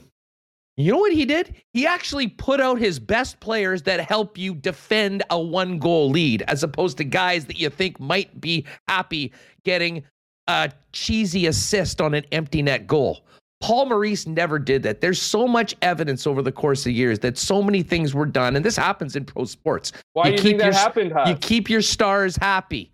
And then listen, at a certain point, he had it. He knew that everything that he tried wasn't working and walked away on this. But if you don't think that the central figure in all of that is Mark Scheifele, I'm sorry, I don't think you've been paying attention. Not you, just people in general. Well, no, and I think that, you know, if you want to look at that situation, why do you think Paul Maurice had to walk away from his job, as you had a teary-eyed owner wondering what was going on, and then you had another guy who decided to stick up to 55, and he stopped playing the system for the rest of the season? You know what I mean? Like, those are the two differences. I mean, Paul Maurice wears this for sure. I mean, that's what essentially Paul Stastny's saying. You know, again, I don't think he's calling out Paul Maurice specifically. I think he's got a lot of respect for him. That respect probably dipped, I imagine, by him leaving. But I think it just speaks to not being able to tell these guys, you know, what the deal is. And that's a cultural thing. And that's not just Paul Maurice. That's not Dave Lowry. That's Kevin Cheveldayoff. That's Mark Chipman. I mean, the culture and the culture for this team has always been around these guys can't do anything wrong. I mean, and then if you want to go back, I mean, the reality with this club is after 2018, everyone started buying into their own hype. You know, everyone decided that, you know, we're a good team. It's just, you know, we'll just, it will all be easy from here and yada, yada. And you've seen the results since. I mean, it's funny too, right? Because you look at their, the 4 years, the team made the playoffs. Well, yeah, 2018 was a great year. The rest were garbage. I mean, that was like, one was a year that they made it in the preliminary round. It was almost kind of funny how they figured that out. They squeezed into the playoffs. Last year they they swept the Oilers and then got swept by the Montreal Canadiens. I mean, this team, particularly guys like Mark Scheifele, Blake Wheeler, like contending for Stanley Cup. Kevin Cheveldayoff, did you hear that come out of his mouth? We've been contending for Stanley Cups. No, you haven't. You got close one season and you've been regressing ever since. So, and then this year, the year with the greatest expectations, you don't even make the playoffs. And it's not even like you didn't make the playoffs. There's 2 other teams ahead of you fighting for that last playoff spot. Vancouver Canucks beat you. Didn't you take one of their D-men over the summer to bolster your group? And then they finish ahead of you. Like the Vancouver Canucks were a tire fire. You know what the difference was? They actually admitted it. They knew they were a tire fire. Guys were talking openly in the first half of the season about how things weren't going great, and the expectations on them were not high. They were not viewed as a future playoff team, and yet they were still being able to reflect in the mirror. We haven't seen that at any level of this organization, admitting, from ownership, whether or not they're admitting they were wrong in their decision. Kevin Cheveldayoff, same thing. Whether it's, committing to the wrong players or the length of players or believing that this was the leadership group that was going to take this team, to greener pastures and be the future. I mean, you had Mark Chipman show up on TSN. The guy never talks. He didn't talk to anybody. He showed up on TSN to tip off that they were going to be signing Kevin Cheveldayoff to a 3-year extension.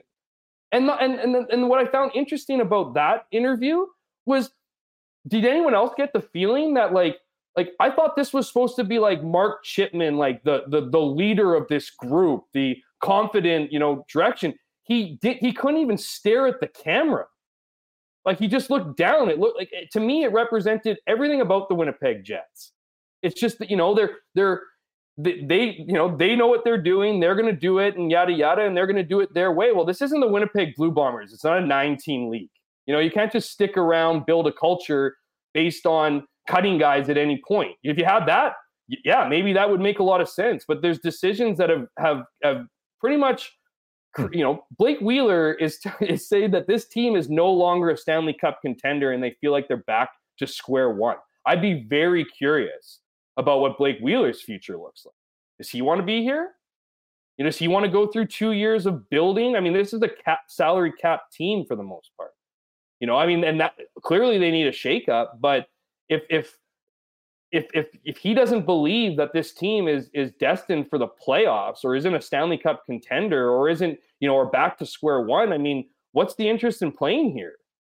Well, so lots of things to figure out here, Huss. But it just seems like when a man, like we didn't even get into this whole idea that, hey, we're not going to re-up your contracts as coaches, but feel free to come back into the employment line and throw your hat in to get the job here. Does that really matter? Or is that just a nicer way of saying you guys are all gone? But just to, you can't even say, you're so worried or paranoid about your image, you can't even say, we're not renewing these guys. Thank you, Charlie Huddy. We hired you for 11 seasons. We're not renewing your contract. You can't even go that. I didn't fire them. Whoa. Don't put that on me, guys.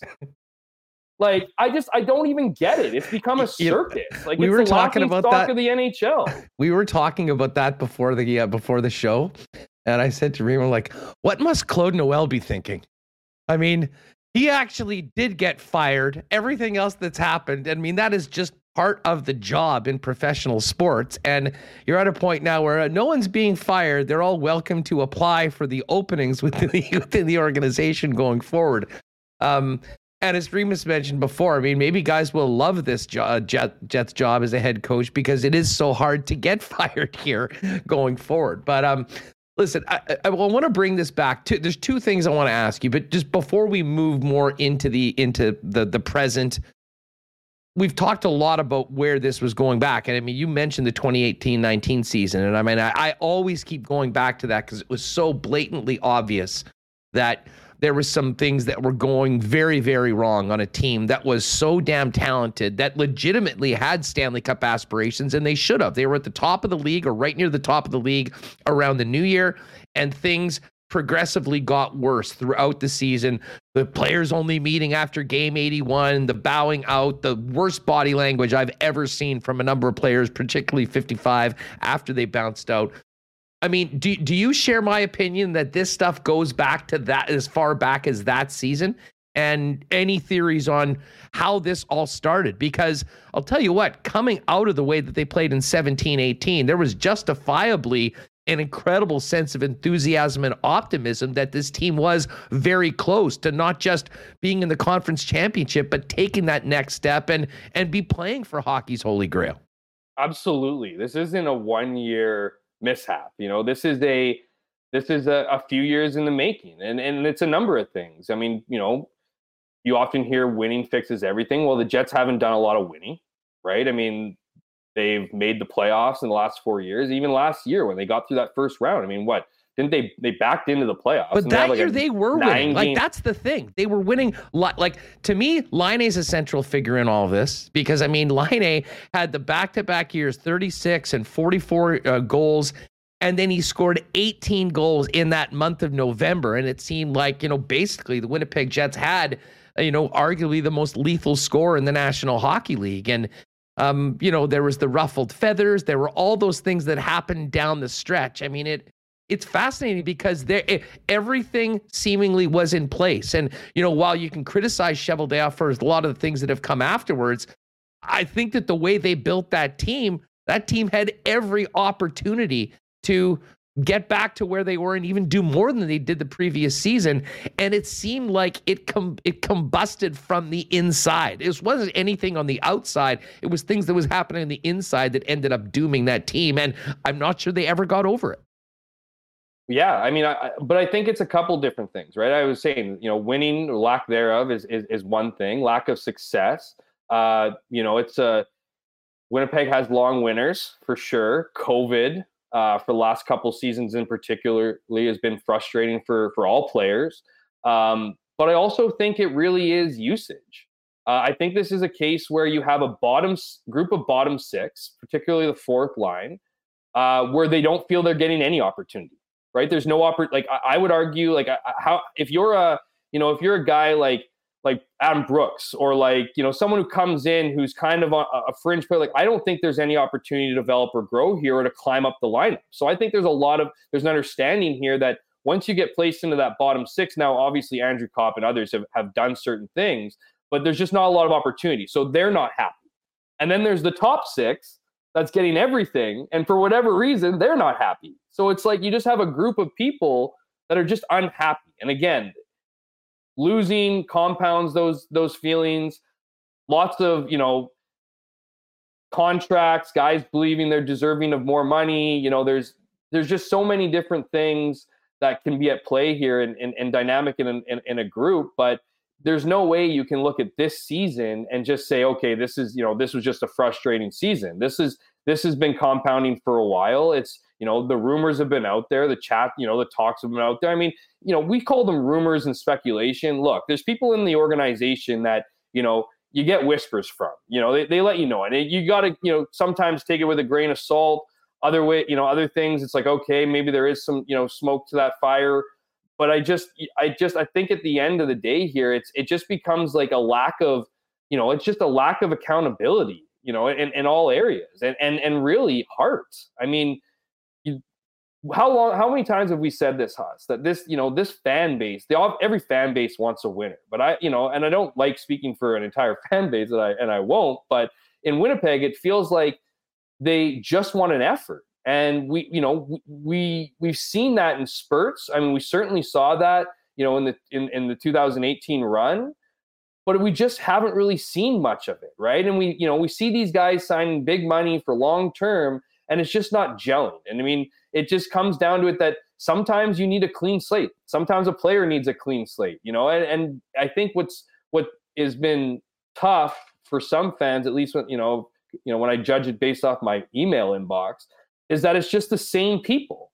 It's the same people doing the same things. I mean, the Jets had their 5-year window. They had their, how many GMs get 14 seasons and only have won 3 playoff rounds?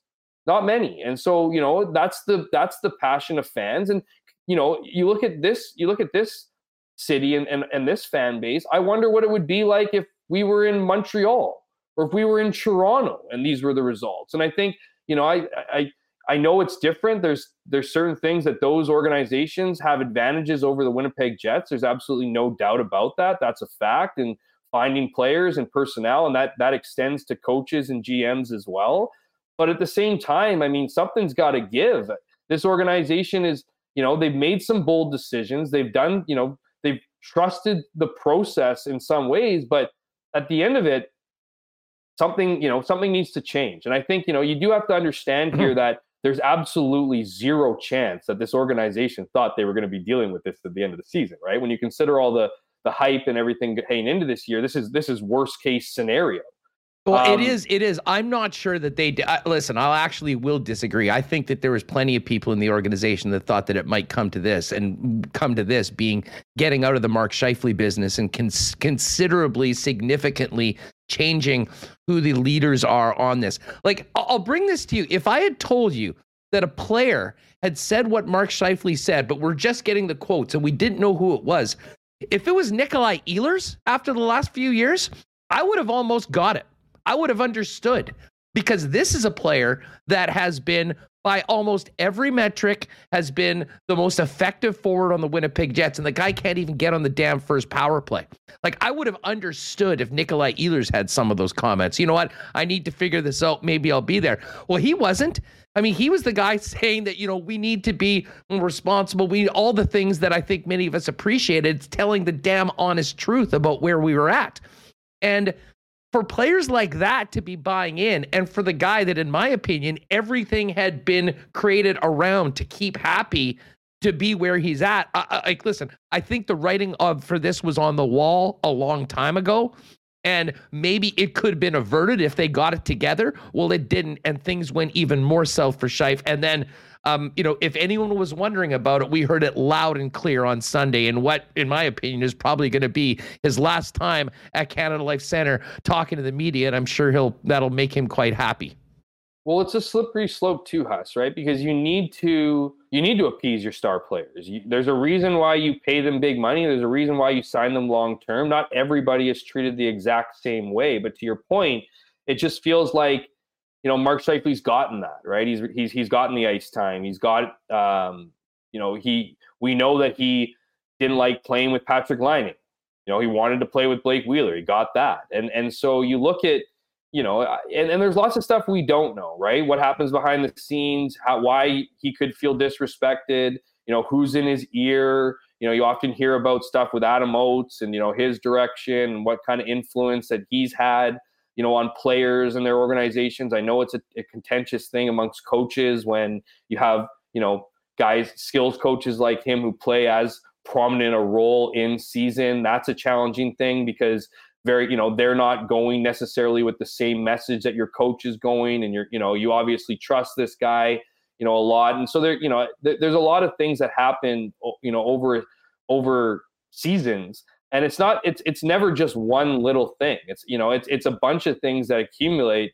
And, I think everything's relative, right? I mean, a lot of people would say, well, if you gave me $1 million, I would be, happy and be able to solve all my problems. Well, you gave Mark Scheifele $49 million. And that's not enough, right? Because he lives in a world where other people make more money than that, and he has put up the numbers, right? If you look at his,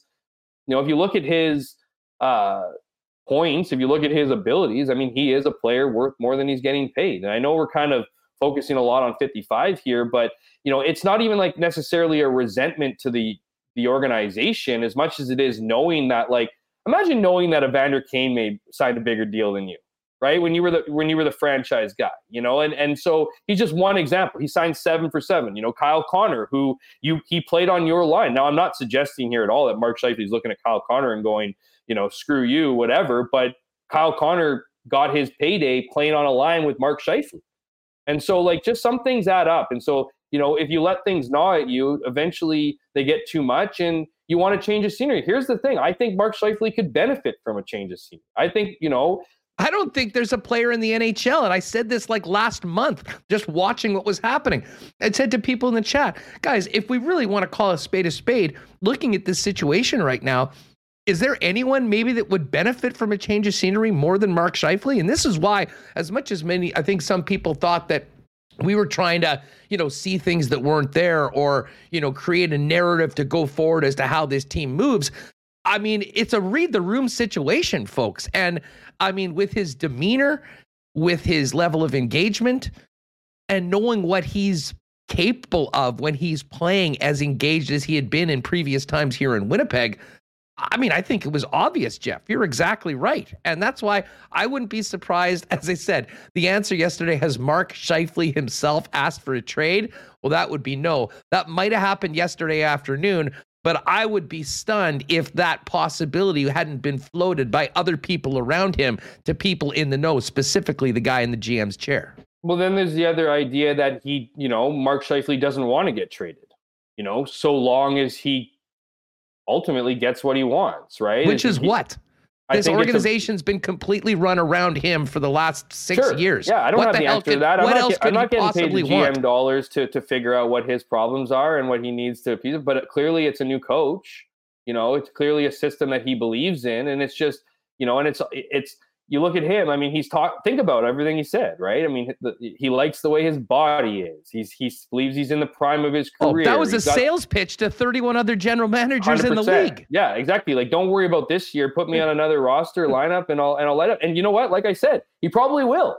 I think that's the scariest thing for Jets fans is, sometimes you just hit the end of the road and and you can handle it which way you believe is the right way to handle it. And, some won't agree with you, some will, but you know the Winnipeg Jets aren't eager to trade him. You know that they wouldn't want to have a breakup with their first ever draft pick. But I think this is the leverage that Mark Scheifele has, and he's using it. I think that's about as simplistic as we can make it. Is that he knows he's under contract for 2 years. He knows everything that we're talking about. It doesn't matter. He doesn't want to waste the next 2 years. He knows, and let's just do the math here. He knows how important next season is, because after next season, he can sign an extension. Whatever team he's on, he can sign an extension. I think Mark Scheifele knows that he's probably not getting, maybe he's in his prime. I don't think he's getting better than he is right now. Could be. And if he is, it's probably in the next year. So if you think about it, if you don't feel like your talent is getting maximized in a year, that could literally mean, who is that on? Potentially $50-60 million. Again, I'm just saying. This is, I guess, is my point about just how stunning. Well, maybe it wasn't stunning because, as I said, I wasn't really surprised to hear it because we've been seeing it. It's been right in front of our face this entire time. But what is the problem? I mean, I keep going back to the fact I think so many other guys have a problem with the fact that everything has been done for this guy and he's returned them absolutely nothing, to the point where Paul Stassi's saying we've got guys that don't respect the other players in the room and are doing it for themselves. Like, what the hell could he want? And to be honest with you, here's the other thing, Jeff. You think it's going to be better somewhere else? Like, you're going to roll in, Carolina's going to pick up, you're going to go into Rod Brindamore, and Rod Brindamore is going to treat you with, give you more than you got here in Winnipeg, basically getting everything you wanted this entire time. Sorry, it's not going to happen. It's delusional. It is a complete lack of self-awareness, and I'm not sure we've ever seen it on display as much as we did on Sunday afternoon down at the rink. Yeah, it might be a lack of self-awareness for sure, or it might be they know exactly what their options are. Maybe they know there's a market. There's a market for a point per game player. Oh yeah, absolutely. So I guess the question is, what do you want? I really do think it goes back to how important next season is. And if you don't believe like, here's the thing. Maybe Mark Scheifele doesn't believe they'll be able to bring in a Daryl Sutter or a coach that is going to turn things around, or what coach he would need to benefit from that, right? So I think it's at this point, maybe it's because here's the thing: if a team trades for you, they want you. So maybe it's just all about that respect. And you know what? We can argue, not even argue. We can talk back and forth about what Mark Scheifele's got from the Jets and, what he's given and all these things back and forth. But sometimes just, time, maybe time heals the wounds over the offseason. Maybe there's they bring in a new coach and he flies out to wherever Mark is at whatever point in the offseason and they have a good chat. And maybe he comes back and maybe he's able to take a deep breath, right? Maybe he's able to reflect and see that, maybe there are errors in his ways. And I think I wouldn't take this off the table. If Mark Scheifele comes back, whether it's an off-season interview or whether it's the start of next season, I think he can mend fences. I think he, if he owns up to, talks about his frustration in a way that is genuine and believable, I think things can go on. But I think at the end of the day here, I think both teams know, or both sides know, that he's not going to be here beyond the 2 years. So rather than, play out that final season, get traded at the deadline, then maybe sign in the offseason or whatever, I think this is Mark Scheifele's way of pushing it, is pushing up this stock, because I think he believes he can play, with playing with different players maybe, or whatever it might be that he thinks can be, is a better situation for him. And that's exactly what he wants, is a better situation, clearly from his comments. Then I think that makes, whether you like it or not, makes sense individually. It's just when it comes to a team sport, and particularly fans that are, adoring of that team, they don't want to hear about what's best for you. They want to hear what's best for the club overall. Well, and listen, I think that the rest of the guys in that dressing room that we've been hearing for the last 2 weeks feel the exact same way. And yeah, I don't know. I mean, I think this was obvious for a while, but at this point, I don't think it's salvageable. And from a team perspective, I mean, if you do, and I'm certainly on board with you, and I think it's been clear for a while that there wasn't going to be, barring some incredible success and the statue that Maurice talked about starts getting worked on outside the building, I don't think there was going to be a long-term big money extension at the age of 31. So if that's the case, it's incumbent on the general manager to make the move. And I think the only mistake that they've done right now is letting it get to this point. I think that this season, a number of things would have been different if they would have come to this realization earlier, as opposed to letting it get to this point and having it being, in my opinion, the central figure in a lost season. And if you didn't believe it before, I'm pretty sure you do now after hearing so many members of the Winnipeg Jets speak over the last little while. Well, how many times have I said this on your show, Huss? What was the acquiring of Pierre-Luc Dubois for? I think that, I agree with you. I don't think the issue had been addressed. Maybe they hoped it would go away. If you gave him what you thought he needed, ice time, all the things that Mark Scheifele gets, great. But I think you knew this was brewing, whether it was, a growing frustration from 55, or if it was just the simple understanding that you weren't going to be able to keep him at a reasonable price point for his next deal. And I think you're looking at, what they gave Blake Wheeler, and you're going, well, we don't want to give this guy 8-point-something plus $10 million a season. We already got his best years, right? That's the, and like I said before, Mark Scheifele signed his deal at the worst possible time, because it was at a time in the NHL where guys weren't getting paid for what they were going to do. And now you can make the argument that, Mark Scheifele wasn't a $6 million player at that time. I disagree. I think he was on the cusp of getting close to 30 goals that year. Mike Babcock called him one of the best players, best centerman in the league before he signed his deal, right before he signed his deal. At that time he was running Team Canada for the Olympics. So he signed that contract at a time when you weren't getting paid for what you were going to do. Blake Wheeler signed his contract at a time where you were getting paid for what you had done. And then those shifted, they changed. And so I think the reality is that the Jets know that if they're going to retain Mark Scheifele, they're going to have to pay him above probably what he even is market value to stay in the city where he felt undercut. That's what Blake Wheeler got. Blake Wheeler was underpaid for all those years and then got overpaid. Why wouldn't Mark Scheifele want exactly what Blake Wheeler got? Of course he would.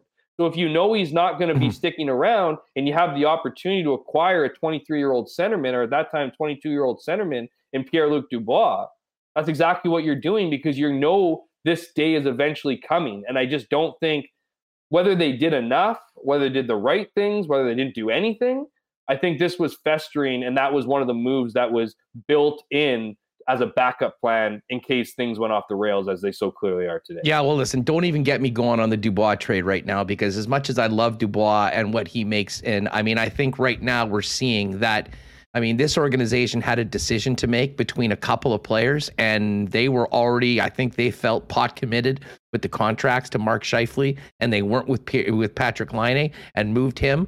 I'd be interested to see if you went back in time and gave them the same options as that were presented at that time, whether they would go about things the same way. Because I think you still could have gotten Dubois, but maybe the guy you were moving wouldn't have been Patrick Laine, and he still could have been on. But that's a whole nother discussion that we can get into. Just quickly, I know we've been on this for a long time. The Cheveldayoff extension is interesting. And I'd said this yesterday, and Elliot Friedman sort of echoed what I had speculated with KNR yesterday, that this had been done a while ago. Because to be honest, as much as I think some people are bent if they're not fans of what Cheveldayoff has done and figure that someone else should be leading the way, this is the worst possible time to make that move. I mean, you really needed to figure that out, at some point earlier in the season, like many other teams have done, and work their way towards hiring a general manager so that you're ready to take on the offseason right now. Because to be perfectly honest, especially with the exacerbation of the Scheifele situation going into the draft, these next 2 months for the Winnipeg Jets, while 16 teams right now are competing for the Stanley Cup, the work happening behind the scenes with how they rejig this roster and the future of Mark Scheifele is maybe the biggest decision this team has made, including the Laine Dubois trade over the course of 11 seasons. So deciding at this point that you're going to bring someone else on, it really doesn't work. They had made their bed. They're sleeping in it right now. But I really do sort of feel that the reason why this was thrown out first by Mark on Friday, and then with Ken's report on the weekend, is that, there's tons of questions about what's happening, coaches, Scheifele and all that. The one thing they did want to let everyone know, don't even start talking about Kevin Cheveldayoff, because he's the guy calling the shots going forward. And that was just confirmed, I guess, over the last couple of days. Yeah, and I mean, I go back to an earlier comment. I mean, I don't think that they would have ever imagined in a million years that this is the end of the season that they would be enduring. So I think it made complete sense that if things went to plan, and I mean making the playoffs and going on a fairly deep run, whether you won the Stanley Cup or not, even just getting through a couple rounds and pushing for it would have probably warranted, a 3-year extension, or at least would have been more palpable to the fan base. And so I think, as you mentioned, Huss, I think, this is your bed, now you're sleeping in it. I don't think, I certainly think that Paul Maurice's departure cemented the importance, if you will, this might sound weird, but cemented the importance of Kevin Cheveldayoff to the organization because of that special, that tight-knit group of Mark Chipman, Kevin Cheveldayoff, and Paul Maurice. I think it's too overbearing for this organization to search for a new GM and head coach. It's too many new voices in an organization that prides itself on keeping its cards close to its vest. So the idea that you're just going to find, I think the search for a head coach is going to be a daunting task for Winnipeg. I mean, I know there's lots of suggestions from fans out there that they should go get this guy or this guy or this guy. I don't think it's that easy. I think you need to find it's interesting, right? The question that's being asked is, do you need to find a head coach who can kind of whip the guys in shape, right? Lots of talk about like a Daryl Sutter type, or someone that's going to come in here and maybe wield a hammer and just, throw things down and make sure that everyone's on the straight and narrow, right? I mean, maybe that would work, but I think you also need to find a head coach that believes in the philosophy of the organization. And I've said this several times on this show before, is that you need to have someone who's part of that trio. And I think that's why it was so disappointing for the ownership and management to see a guy like Paul Maurice leave, because he was part of that crew. There was that, even when things got tough, you knew that there were people in your corner. You knew that you could trust certain people. now you're finding new bodies. And so the idea that you're just going to toss, have to search out a new head coach and then search out a new general manager is tough for any organization. I think it's particularly tough for this one. So, and I don't think you can backtrack, right? I mean, can you say, okay, well, maybe we'll give you 2 years instead of 3? I mean, and the funny thing too is if Kenny doesn't report it or whatever, they're not probably talking about it at the press conference, right? They're probably saying, well, we're going to reflect on things. We don't talk about but that doesn't get floated out unless they want people to know about it. Well, I mean, that's the bottom line. It's like, listen, let's not talk about this anymore. It's a non-starter. Here you go. Well, I think they knew it was bad. They might as well just deal with it all at once than having, a blow in the off season. Because as we saw, whether you like, a lot of people do think Kevin Cheveldayoff has done a good job, and he has at certain points. There's no doubt about it. But there's a lot of people that aren't happy, right? So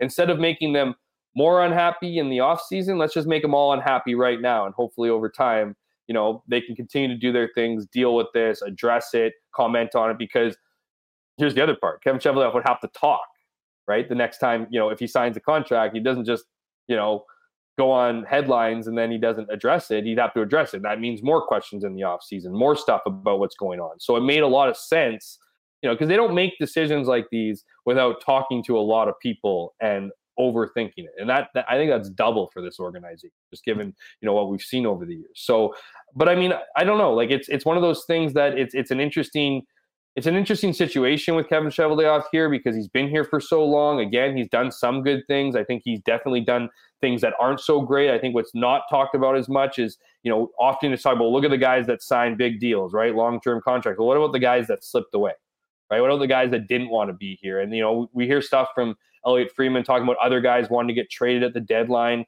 That seems like a reasonable thing, with this club. And so, something's got to give. And that culture, I mean, it's often it's said that the GM's job is to provide the coach with the players, and then it's the coach's job to motivate and institute systems to play, every night and be successful. But it really is all encompassing. Whereas you wear that, right? I mean, even when you ask, Kevin Cheveldayoff yesterday, how much of it, what are you deserving of this? How much do you own? He sidesteps that one. Like, he doesn't want to put any blame on himself. Like, I feel like that goes a long way. Blunt honesty, I think would go a long way. We failed this year.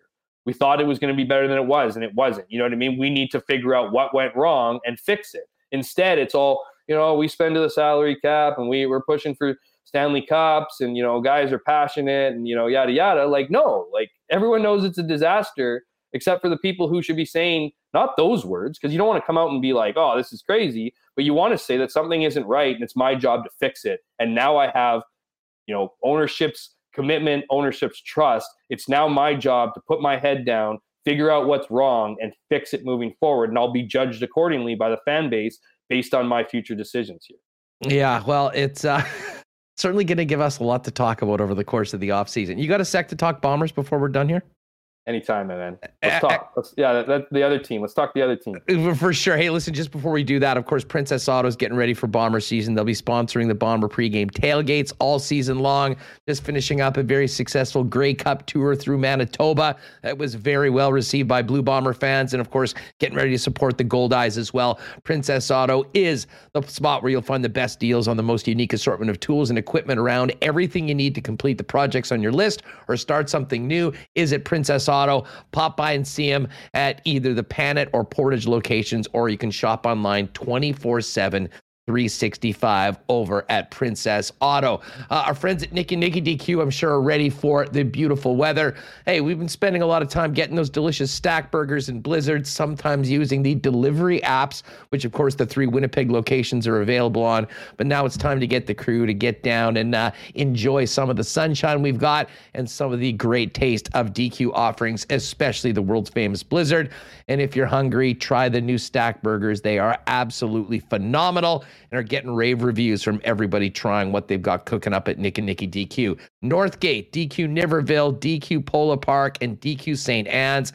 And some exciting news coming up very soon for the Nick and Nick DQ group, as I believe they're getting ready for a little bit of expansion. And hey, our friends at Boston Pizza are good to go. Popped by BP yesterday. No better spot to enjoy a couple schooners, a delicious gourmet pizza, my favorite Boston wings, and watch all the playoff action. We'll get to the playoff action a little bit later on after we finish up with Jeff for tonight.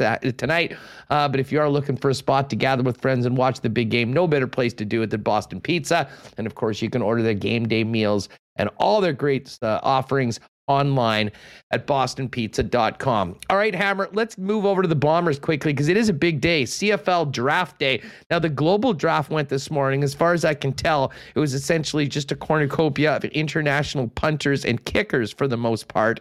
But the Bombers did make a deal today. You reported this earlier this morning, trading their first and second round picks, 9th and 18th overall, to the Montreal Alouettes. They'll get the 13th overall selection, as well as Canadian defensive tackle Cameron Lawson, who, in some ways is compared to Jake Thomas. Fill us in on this move by Kyle Walters and what was behind it going into tonight's festivities. Yeah, I mean, I think, the buzz about this draft, the thing about this draft is it's considered one of the weaker ones in recent memory, in recent history. So I view this as we have a guy that we targeted. We have a need in behind Jake Thomas on the defensive line, Canadian. Jake Thomas is certainly looking to start this season, I imagine, on defense. So there's some a bit of some depth there for sure. So that's a nice pick. And then, if you look at it, the Bombers just moved from 9th to 13th, right? I mean, they had 9 and 18, but if you don't think there's anybody that you want kind of later in the second round, well, why not pick up a guy who was drafted, I believe he was second, maybe 16th overall in 2020. So, you already have a second round pick, and he's already, he played, he didn't register a stat, but I think he played 4 games with the Alouettes last season. So he's already got some experience. I mean, the reality with the CFL draft is too, guys, is that, as many know, not many move on to play, at all, let alone immediately. And so it's a bit of a waiting game in a lot of respects. And if you're the Winnipeg Blue Bombers, yes, I think you're looking at maybe addressing some O-line depth. You always want to have, you want to have that position, as we've seen with the Bombers over the last few years, be your strength, because it leads to a lot of great success, of course, on offense. So, you'll always be looking for offensive linemen. I think the Bombers they've become a team now too that is a destination that players want to go to. They don't necessarily need to overpay.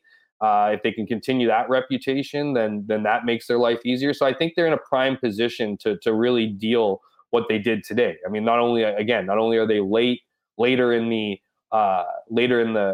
draft picks as being the Grey Cup champs, but if you look at their philosophy in the first 2 rounds, if you think the guy that you want at 9 is going to be around at 13, and you also want to address have a player with experience. I mean, I think the Bombers come out of that looking pretty good. So, and then after that, I'm not going to say it's a crapshoot, because it's not necessarily a crapshoot, but after the second round, I mean, there is no guarantees, right? You're looking for special teamers. You're looking for guys that can kind of fill out a roster and maybe develop in a couple of years. So when you consider all those things, I mean, it makes a lot of sense. And on top of it being a bit of a weaker draft, I've talked to several people around the league who have said that.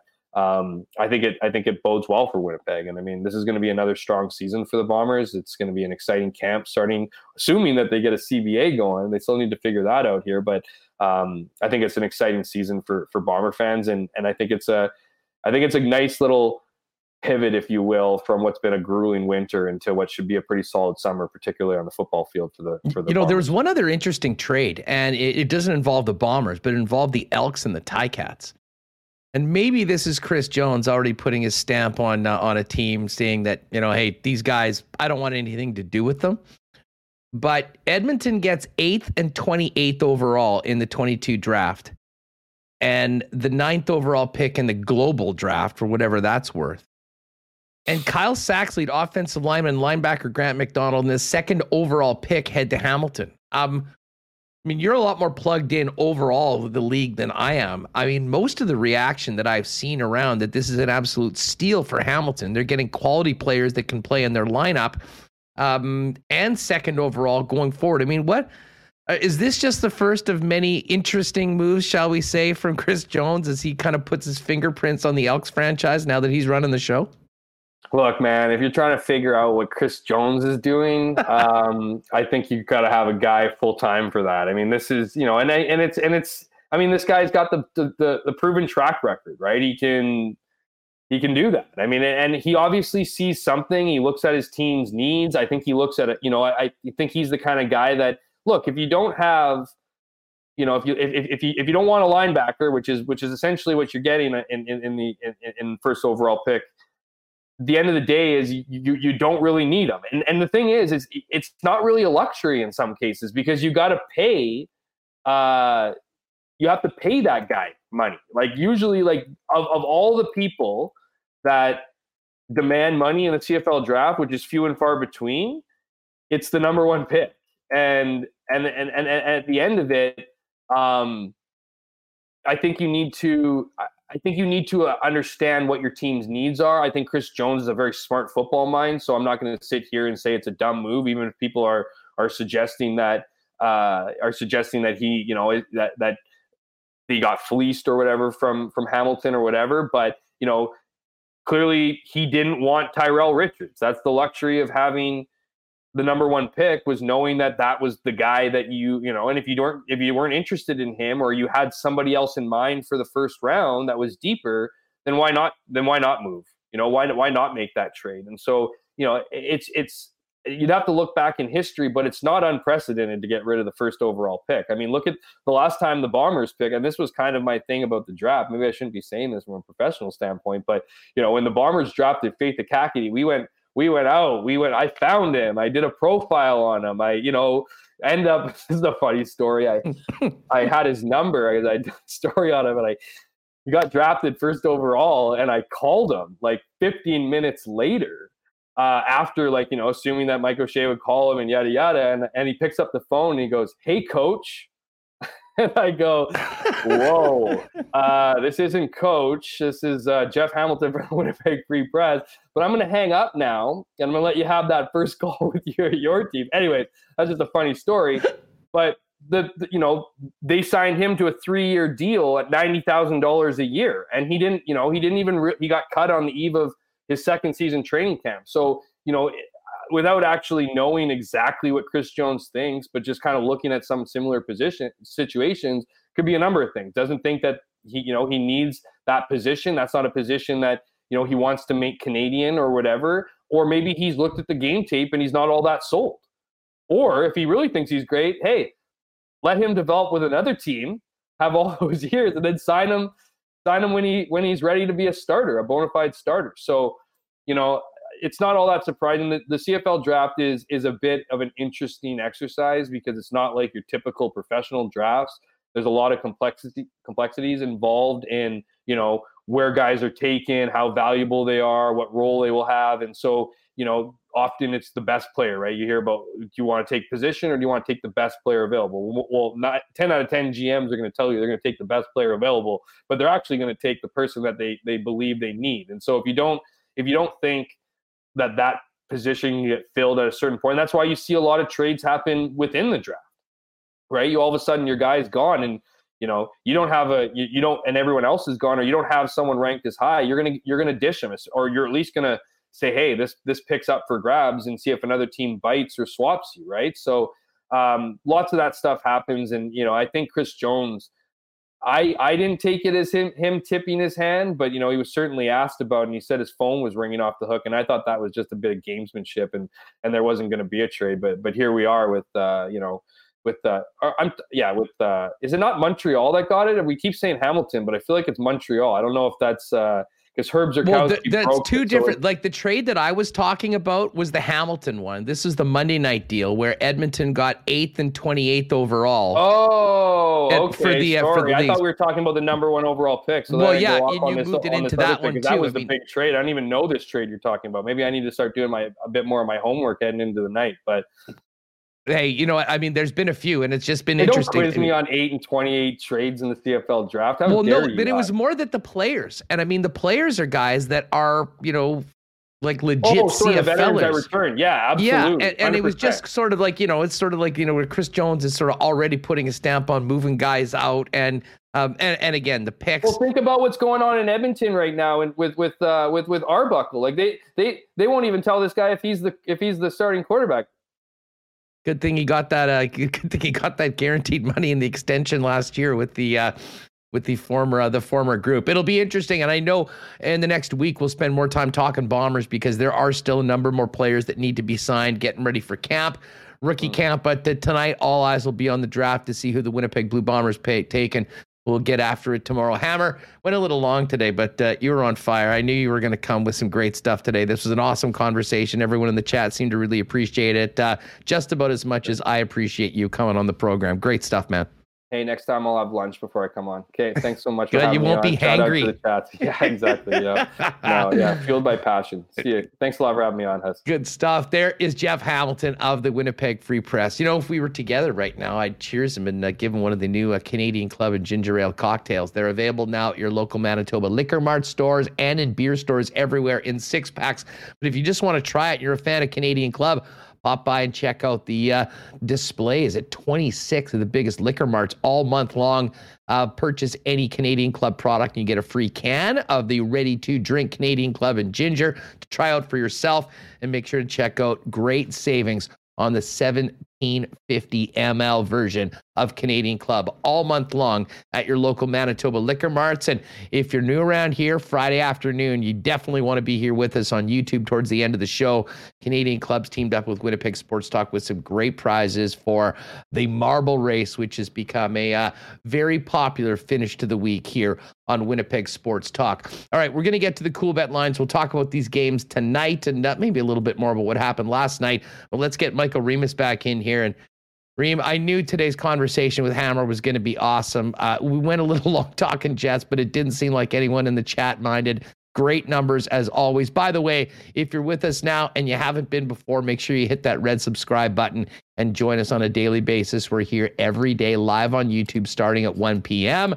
And we'll get the podcast up in and around 3:30, just in time for your drive home on the way. But no surprise. I mean, with the amount of stuff that we've had to talk to, and I think Hammer sometimes brings the best out of me as well. We got a chance to dig into so much of the shrapnel, if you will, coming out of this final week of the season, and a disappointing end for the Winnipeg Jets this year. Yeah, there was just so much stuff over the last week.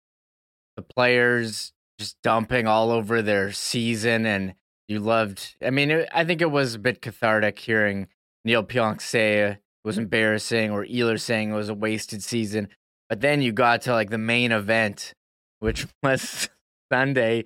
Mark Scheifele and Paul Stastny, we've talked about it for like the last two shows. And I mean, we could talk about this for a long time because it's pretty clear they need change. One thing I do wonder, we haven't really touched on it, is with the new coach coming in, does a new coach decide to appoint a new leadership group? Now, I think it's pretty clear if Mark Scheifele is going to talk like he did on Sunday, he's probably not deserving of wearing the A anymore. But I mean, we'll have to wait till the formal announcement, if there is one. Maybe Ken will hide it in one of his columns that they're changing. Just sneak it in there. Yeah, just a little slide. And by the way, 3-year extension for Shovel Day Up. Yeah. Well, hey, how you about said, the Jets season? Yeah, he should have done. By the way, Kevin Weeks is the best. He continues, and I know we've showed one of his, his breaking news. Like when I see a video and Kevin Weeks stars, "Hey, what's going on, you NHL fans?" I get legitimately excited. I mean, that to me is the new tagline. And Weeks is the insider of the people, I will tell you. I mean, there's a lot of guys that are insiders that do a great job. There was Weeks last night in between periods of the Carolina-Boston game dropping a Twitter video. "Hey, what's going on, all you NHL fans?" to let everyone know that breaking news, sources say Mike Yeo is not returning to the Philadelphia Flyers. Certainly not earth-shattering. I think everyone looking at the Flyers season would have assumed as such. But the way he goes about doing his things and breaking his news is it's definitely 2022, and I got a lot of time for Kevin Weeks. who did that last night. You can check it out on Twitter. Yeah, we did actually have some NHL news. You want to get into the playoffs from last night? Let's do it. Let's do it right now before we get to the cool bet lines. Last night's activity. Kyle Clifford with just a dumbass hit on Ross Colton. Like, you see a guy who goes back to you, doesn't have the puck. Total cheap shot. You decide you're going to drill him. I know it's playoffs and guys like want to run through a wall, but come on. Like, what are we doing here? Well, Sheldon Keefe did say, hey, this could be a borderline violent series. And I think he was sort of pointing the finger at Tampa. And then, of course, they go out. And listen, credit to the Leafs, Jack Campbell in that penalty killing unit. That could have gone very, very bad very quickly for them. I mean, you serve up 5 minutes to the Tampa Bay Lightning power play. But I'll tell you what, Tampa stunk last night. And John Cooper said as much after the game. Credit to the Leafs. But I don't think that our team would have beaten anybody the way they played last night. I mean, midway through the game, they still had single digits in shots. They had all those power play opportunities. And I'll tell you what, if you are a Leafs fan that went into the playoffs sort of just anticipating impending doom despite how well your team played this season, that was an absolute masterpiece of a performance. They get the shutout for Jack Campbell. Austin Matthews scored a couple goals. Mitch Marner scored. I mean, the guys that were invisible last year at the end of the series against Montreal came up big against the two-time defending Stanley Cup champs. Hard to imagine this playoff starting any better for the Buds last night in downtown Toronto. Yeah, well, we'll have to. Good thing the series is 7 games. We can see how Tampa responds. We do remember the Leafs had a lead on Montreal last year before losing that series. So I'm not long ways to go. Yeah. Kyle Clifford, he's having a hearing. Corey Perry got fined $2,500 for unsportsmanlike conduct. I mean, these $2,500 fines are so useless. Jared Spurgeon, this was the one going around social media yesterday, cross-checked a downed St. Louis Blues player, like away from the play, just like down on the guys on the back of his calves. Like, I don't know, like what the playoffs happen and like a switch flips, and I saw every hockey writer saying, "Oh no, I just voted for him for Lady Bing. What is he doing? He's making us look bad." So he got fined $2,500 for that. That was I don't know like what's going on with these attempts to injure here. Like setting the tone, Michael. Setting the tone. It's a new season. The Stanley Cup playoffs are here, and I mean that the fights at the end of the Leaf Tampa game as well have made you clear. I mean, listen, when you've got a blowout game in game number 1, certainly a team like Tampa wanted to show that they're not going. I mean, Corey Perry was chasing Wayne Simmons around. I would have loved to have seen Wayne Simmons beat the daylights out of Corey Perry. Personally, I don't wish that on many people in the National Hockey League. Corey Perry at the top of the list. And I don't imagine the Leafs were too happy with Pat Maroon feeding Morgan Riley a number of rights to the face beforehand. This series started off with a lot of piss and vinegar, and I don't think it's the last of it we'll see so far. Other games, Boston had a nice start against Carolina. Carolina ended up running away with this game, and I believe the 3-game series in the season was 16 goals for, 1 against for Carolina. I mean, they absolutely dominated Boston. That being said, I think many people, myself included, thought this would be a close series. Game 1 wasn't. Great start for the Canes last night. Kind of a surprising start with the Blues going in and taking out the Minnesota Wild 4-0. I mean, I still think this series is going to go the distance. But considering the momentum the Wild had coming into the playoff, they did not do very well against the Blues in the season series, though the games were all super close. But that's a huge, huge win for the 2019 champs behind Ville Husso, who very quickly got the first start. I don't know how much you can trust Jordan Binnington, much like Mike Smith. Husso's had an amazing season, and what a great way to start his playoff career with a shutout in game number 1. Yeah, I thought this was going to be Minnesota's year. They're at home. They have Marc-Andre Fleury in net. You know, they have this balanced team led by Kirill Kaprizov, who's one of the top scorers this year. Minnesota fans feeling optimistic. Now they're having a lot of similar feelings. This team that's just, would always get to the playoffs, but could never really do anything once they got there. And could we have another one of those seasons for them after they've kind of, I don't want to say went all in, but they do have those cap hits. on Suter and Parise. They're going to have a lot of dead money the next couple of years. It's going to make it 12 tough. mil next year, 14 and 14 the following season. So I think you're right. There is a lot of pressure. And I still think the Wild have the potential, if they can get out of this series, to really do some damage. They're going to be a hell of a tough out. But man, so far so good for the St. Louis Blues. The other game, we touched on this a little bit at the beginning of the show. Great games, really entertaining game between the Edmonton Oilers and the LA Kings. And Remo, there wasn't a lot of people giving the Kings very much of a chance. However, you were on the Kings side. You're rocking the hat right now. We're a Rangers show right now, by the way. We'll get to the Rangers going forward. Need to win those 2 rounds and get the Jets a first-round pick. But the Kings, and led by Phil Deneau. I mean, Deneau was such a fascinating player last year because he never scored. He had only 5 goals on the season. But in the first and second rounds against Winnipeg, well, heck, against Vegas as well, he showed what an incredibly versatile player he was. And man, the Kings have got great value. One of the best two-way players in the game, and a guy that scored 27 goals this season, and he made his mark felt big time. And then, of course, the Kings took advantage of an absolute brain fart by Mike Smith, who often just can't help himself, almost gifting him unnecessary opportunities in the third period that ended up being the winning goal. Yeah, and I've seen some calls in chat. They need a Mike Smith shot caller. I mean, coming out of the net and yes. Just tossing it up the middle to the Kings. I mean, that wasn't the goal, but it was a bit of a scrambly play, and he let in a poor one. I know the Oilers played well. I think if the Kings can stay out of the box and keep it at 5-on-5, they should have success. For them, Victor Arvidsson, he didn't play. He didn't skate today. Todd McClellan saying he's not ruled out for Game 2. We'll wait and see. And I really like that second line of Moore, Deneau, and Arvidsson.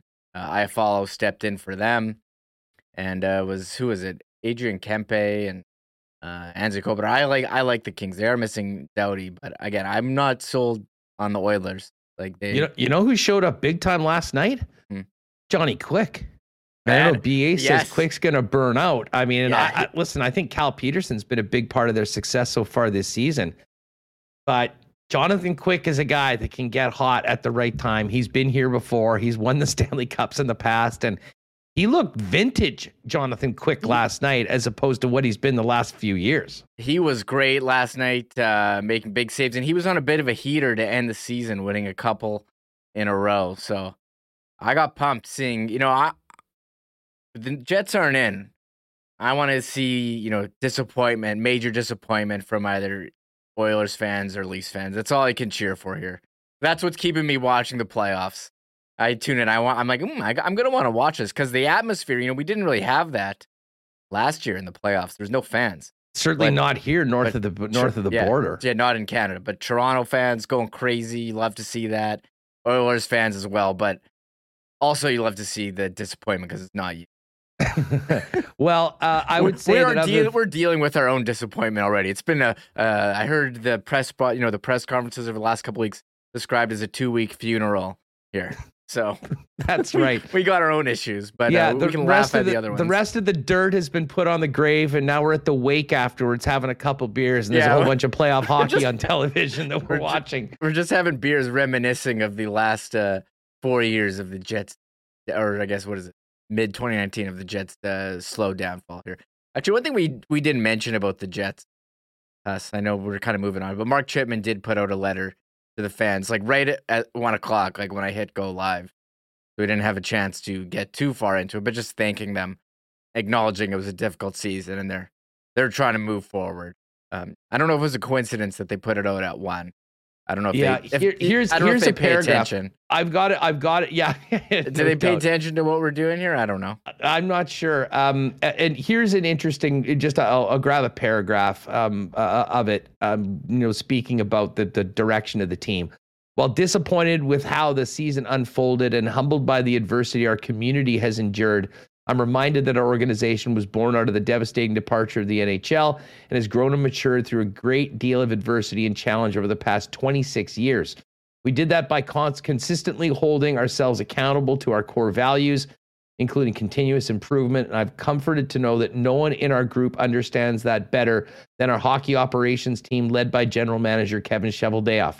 Be assured, Kevin and his team are determined to make the necessary adjustments to what we truly believe can be a championship team. In addition, I know we will always remain committed to improving the fan experience at all True North venues. As an ownership group, and notwithstanding the financial impact the pandemic has had, know that our commitment to invest in the team and our facilities remains stronger than ever. And I'll skip down at the end. Finally, I'm humbled by and deeply grateful for the community and passion of Winnipeg Jets fans who invest their emotion, time, and money with our team. It's the same passion that sent me on this journey 26 years ago this month, which propels our entire organization every day. And it's a passion that causes us to look forward with much optimism for the future, beginning with the Manitoba Moose's participation in the Calder Cup playoffs this week. On behalf of everyone at True North, thank you for your ongoing investment and for the confidence you have placed in us over the years. Respectively, Mark Chipman, Executive Chairman, True North Sports and Entertainment, Winnipeg Jets Hockey Club. Listen, I think this is, those are the sort of things that are important to gather, especially directly to the folks that are buying season tickets and supporting the club right now. And there will be differing opinions on exactly the direction of the team and who's running it. But certainly, I don't think anyone can doubt that Mark has the best interest of the team, the community, and the city of Winnipeg, whether or not you agree with the way that they are going about doing it. All right, Remo, let's get to these cool bet lines for tonight, because we do have 4 more series beginning. And first up at 6 p.m., it's Winnipeg's new team, Andrew Kopp, Jacob Trouba, and the New York Rangers going up against the Pittsburgh Penguins. And I sort of joke about that, but of course, if you have no skin in the game, what's best for the Winnipeg Jets? What's best for the Winnipeg Jets is the Rangers winning 2 series, and that one of the 2 second-round picks that came back in the Kopp trade turning into a first-rounder. And they are a slight favorite tonight, -130 against the Pittsburgh Penguins this evening. It's going to be an interesting series. I think that's going to be a good series. We're kind of counting Pittsburgh out. They're going with DeSmith, and Net Jari is injured. There's a couple goalie injuries around the league. The other one being Saros in Nashville, which is massive for them. So I did pick the Rangers in this. I think they're a good team. I like their defense. I think Kopp gave them some nice additional scoring as well. He's really clicked with Artemi Panarin.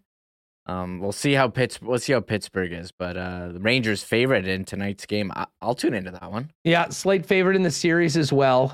They certainly have Shesterkin, who is a Hart candidate, never mind a Vezina candidate. But goaltending is a major issue. You mentioned Saros out for the Predators. That's an absolute disaster for them. I think they were going to need Saros to steal a few games if they wanted to stay in this series.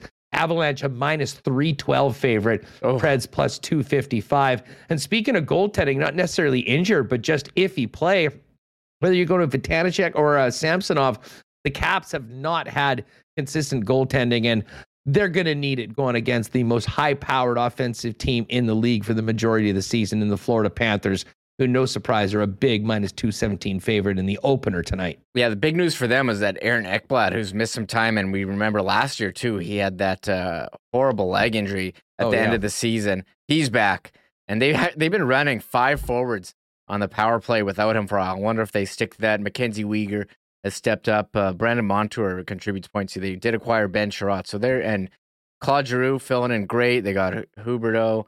I really like Florida. They do run all their lines. We saw it firsthand. I think Mason Marchment, I remember him and Anton Lundell having a big game. So I really like the Panthers here in this series. So yeah, -244, big favorite tonight. And then, of course, final game is Dallas at Calgary. I mean, both of us are very high on Calgary, think that they can win the West. Obviously, they'll have to beat Dallas to do it. I think this is going to be a short series. I really expect that Calgary and Darryl Sutter has these guys ready to go despite their 2 losses at the end of the season, including the one Friday night here in Winnipeg to the Jets. Calgary's a -217 favorite. They're +116 to win by 2. I think that's where I'm going tonight. And I don't know what you read of. I think that they, with a coach like Sutter, and credit to the Dallas Stars. I mean, maybe Ottinger can go in and steal a game, but they just have a tough time matching up to just how deep Calgary is. And then never mind the depth. That number 1 line with all the 40-goal scorers has been the best line in hockey, and I think they'll get a chance to prove it once again tonight against Dallas. I think this will be one of the shorter series of the first round. I'd be surprised if it went past 5. Yeah, I said it here on the show yesterday. Calgary was my cup pick.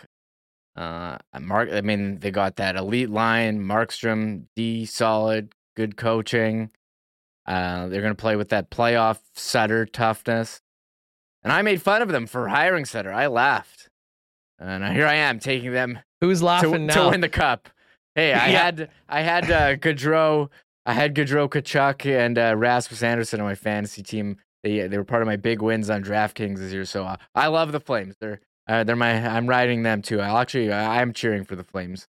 It is crazy where we are, and maybe it's easier to kind of get behind the Flames because how much they sucked last year. Yes. They didn't even make the playoffs in the Canadian division, as opposed to all that we've heard about Edmonton, Toronto over the last few years.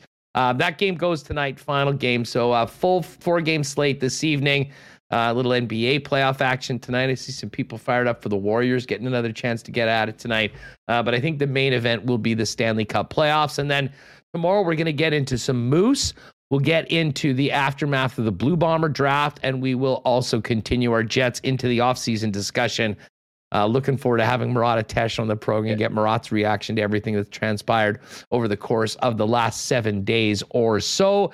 And then a little closer to the weekend, Ice at home Friday and Saturday, and the Moose beginning on the road Friday and Saturday against the Milwaukee Admirals in their best-of-5 series. Some people wondering why the Moose are on the road for games number 1 and 2. It's a best-of-5. First 2 games on the road, games 3, 4, and 5 in Winnipeg.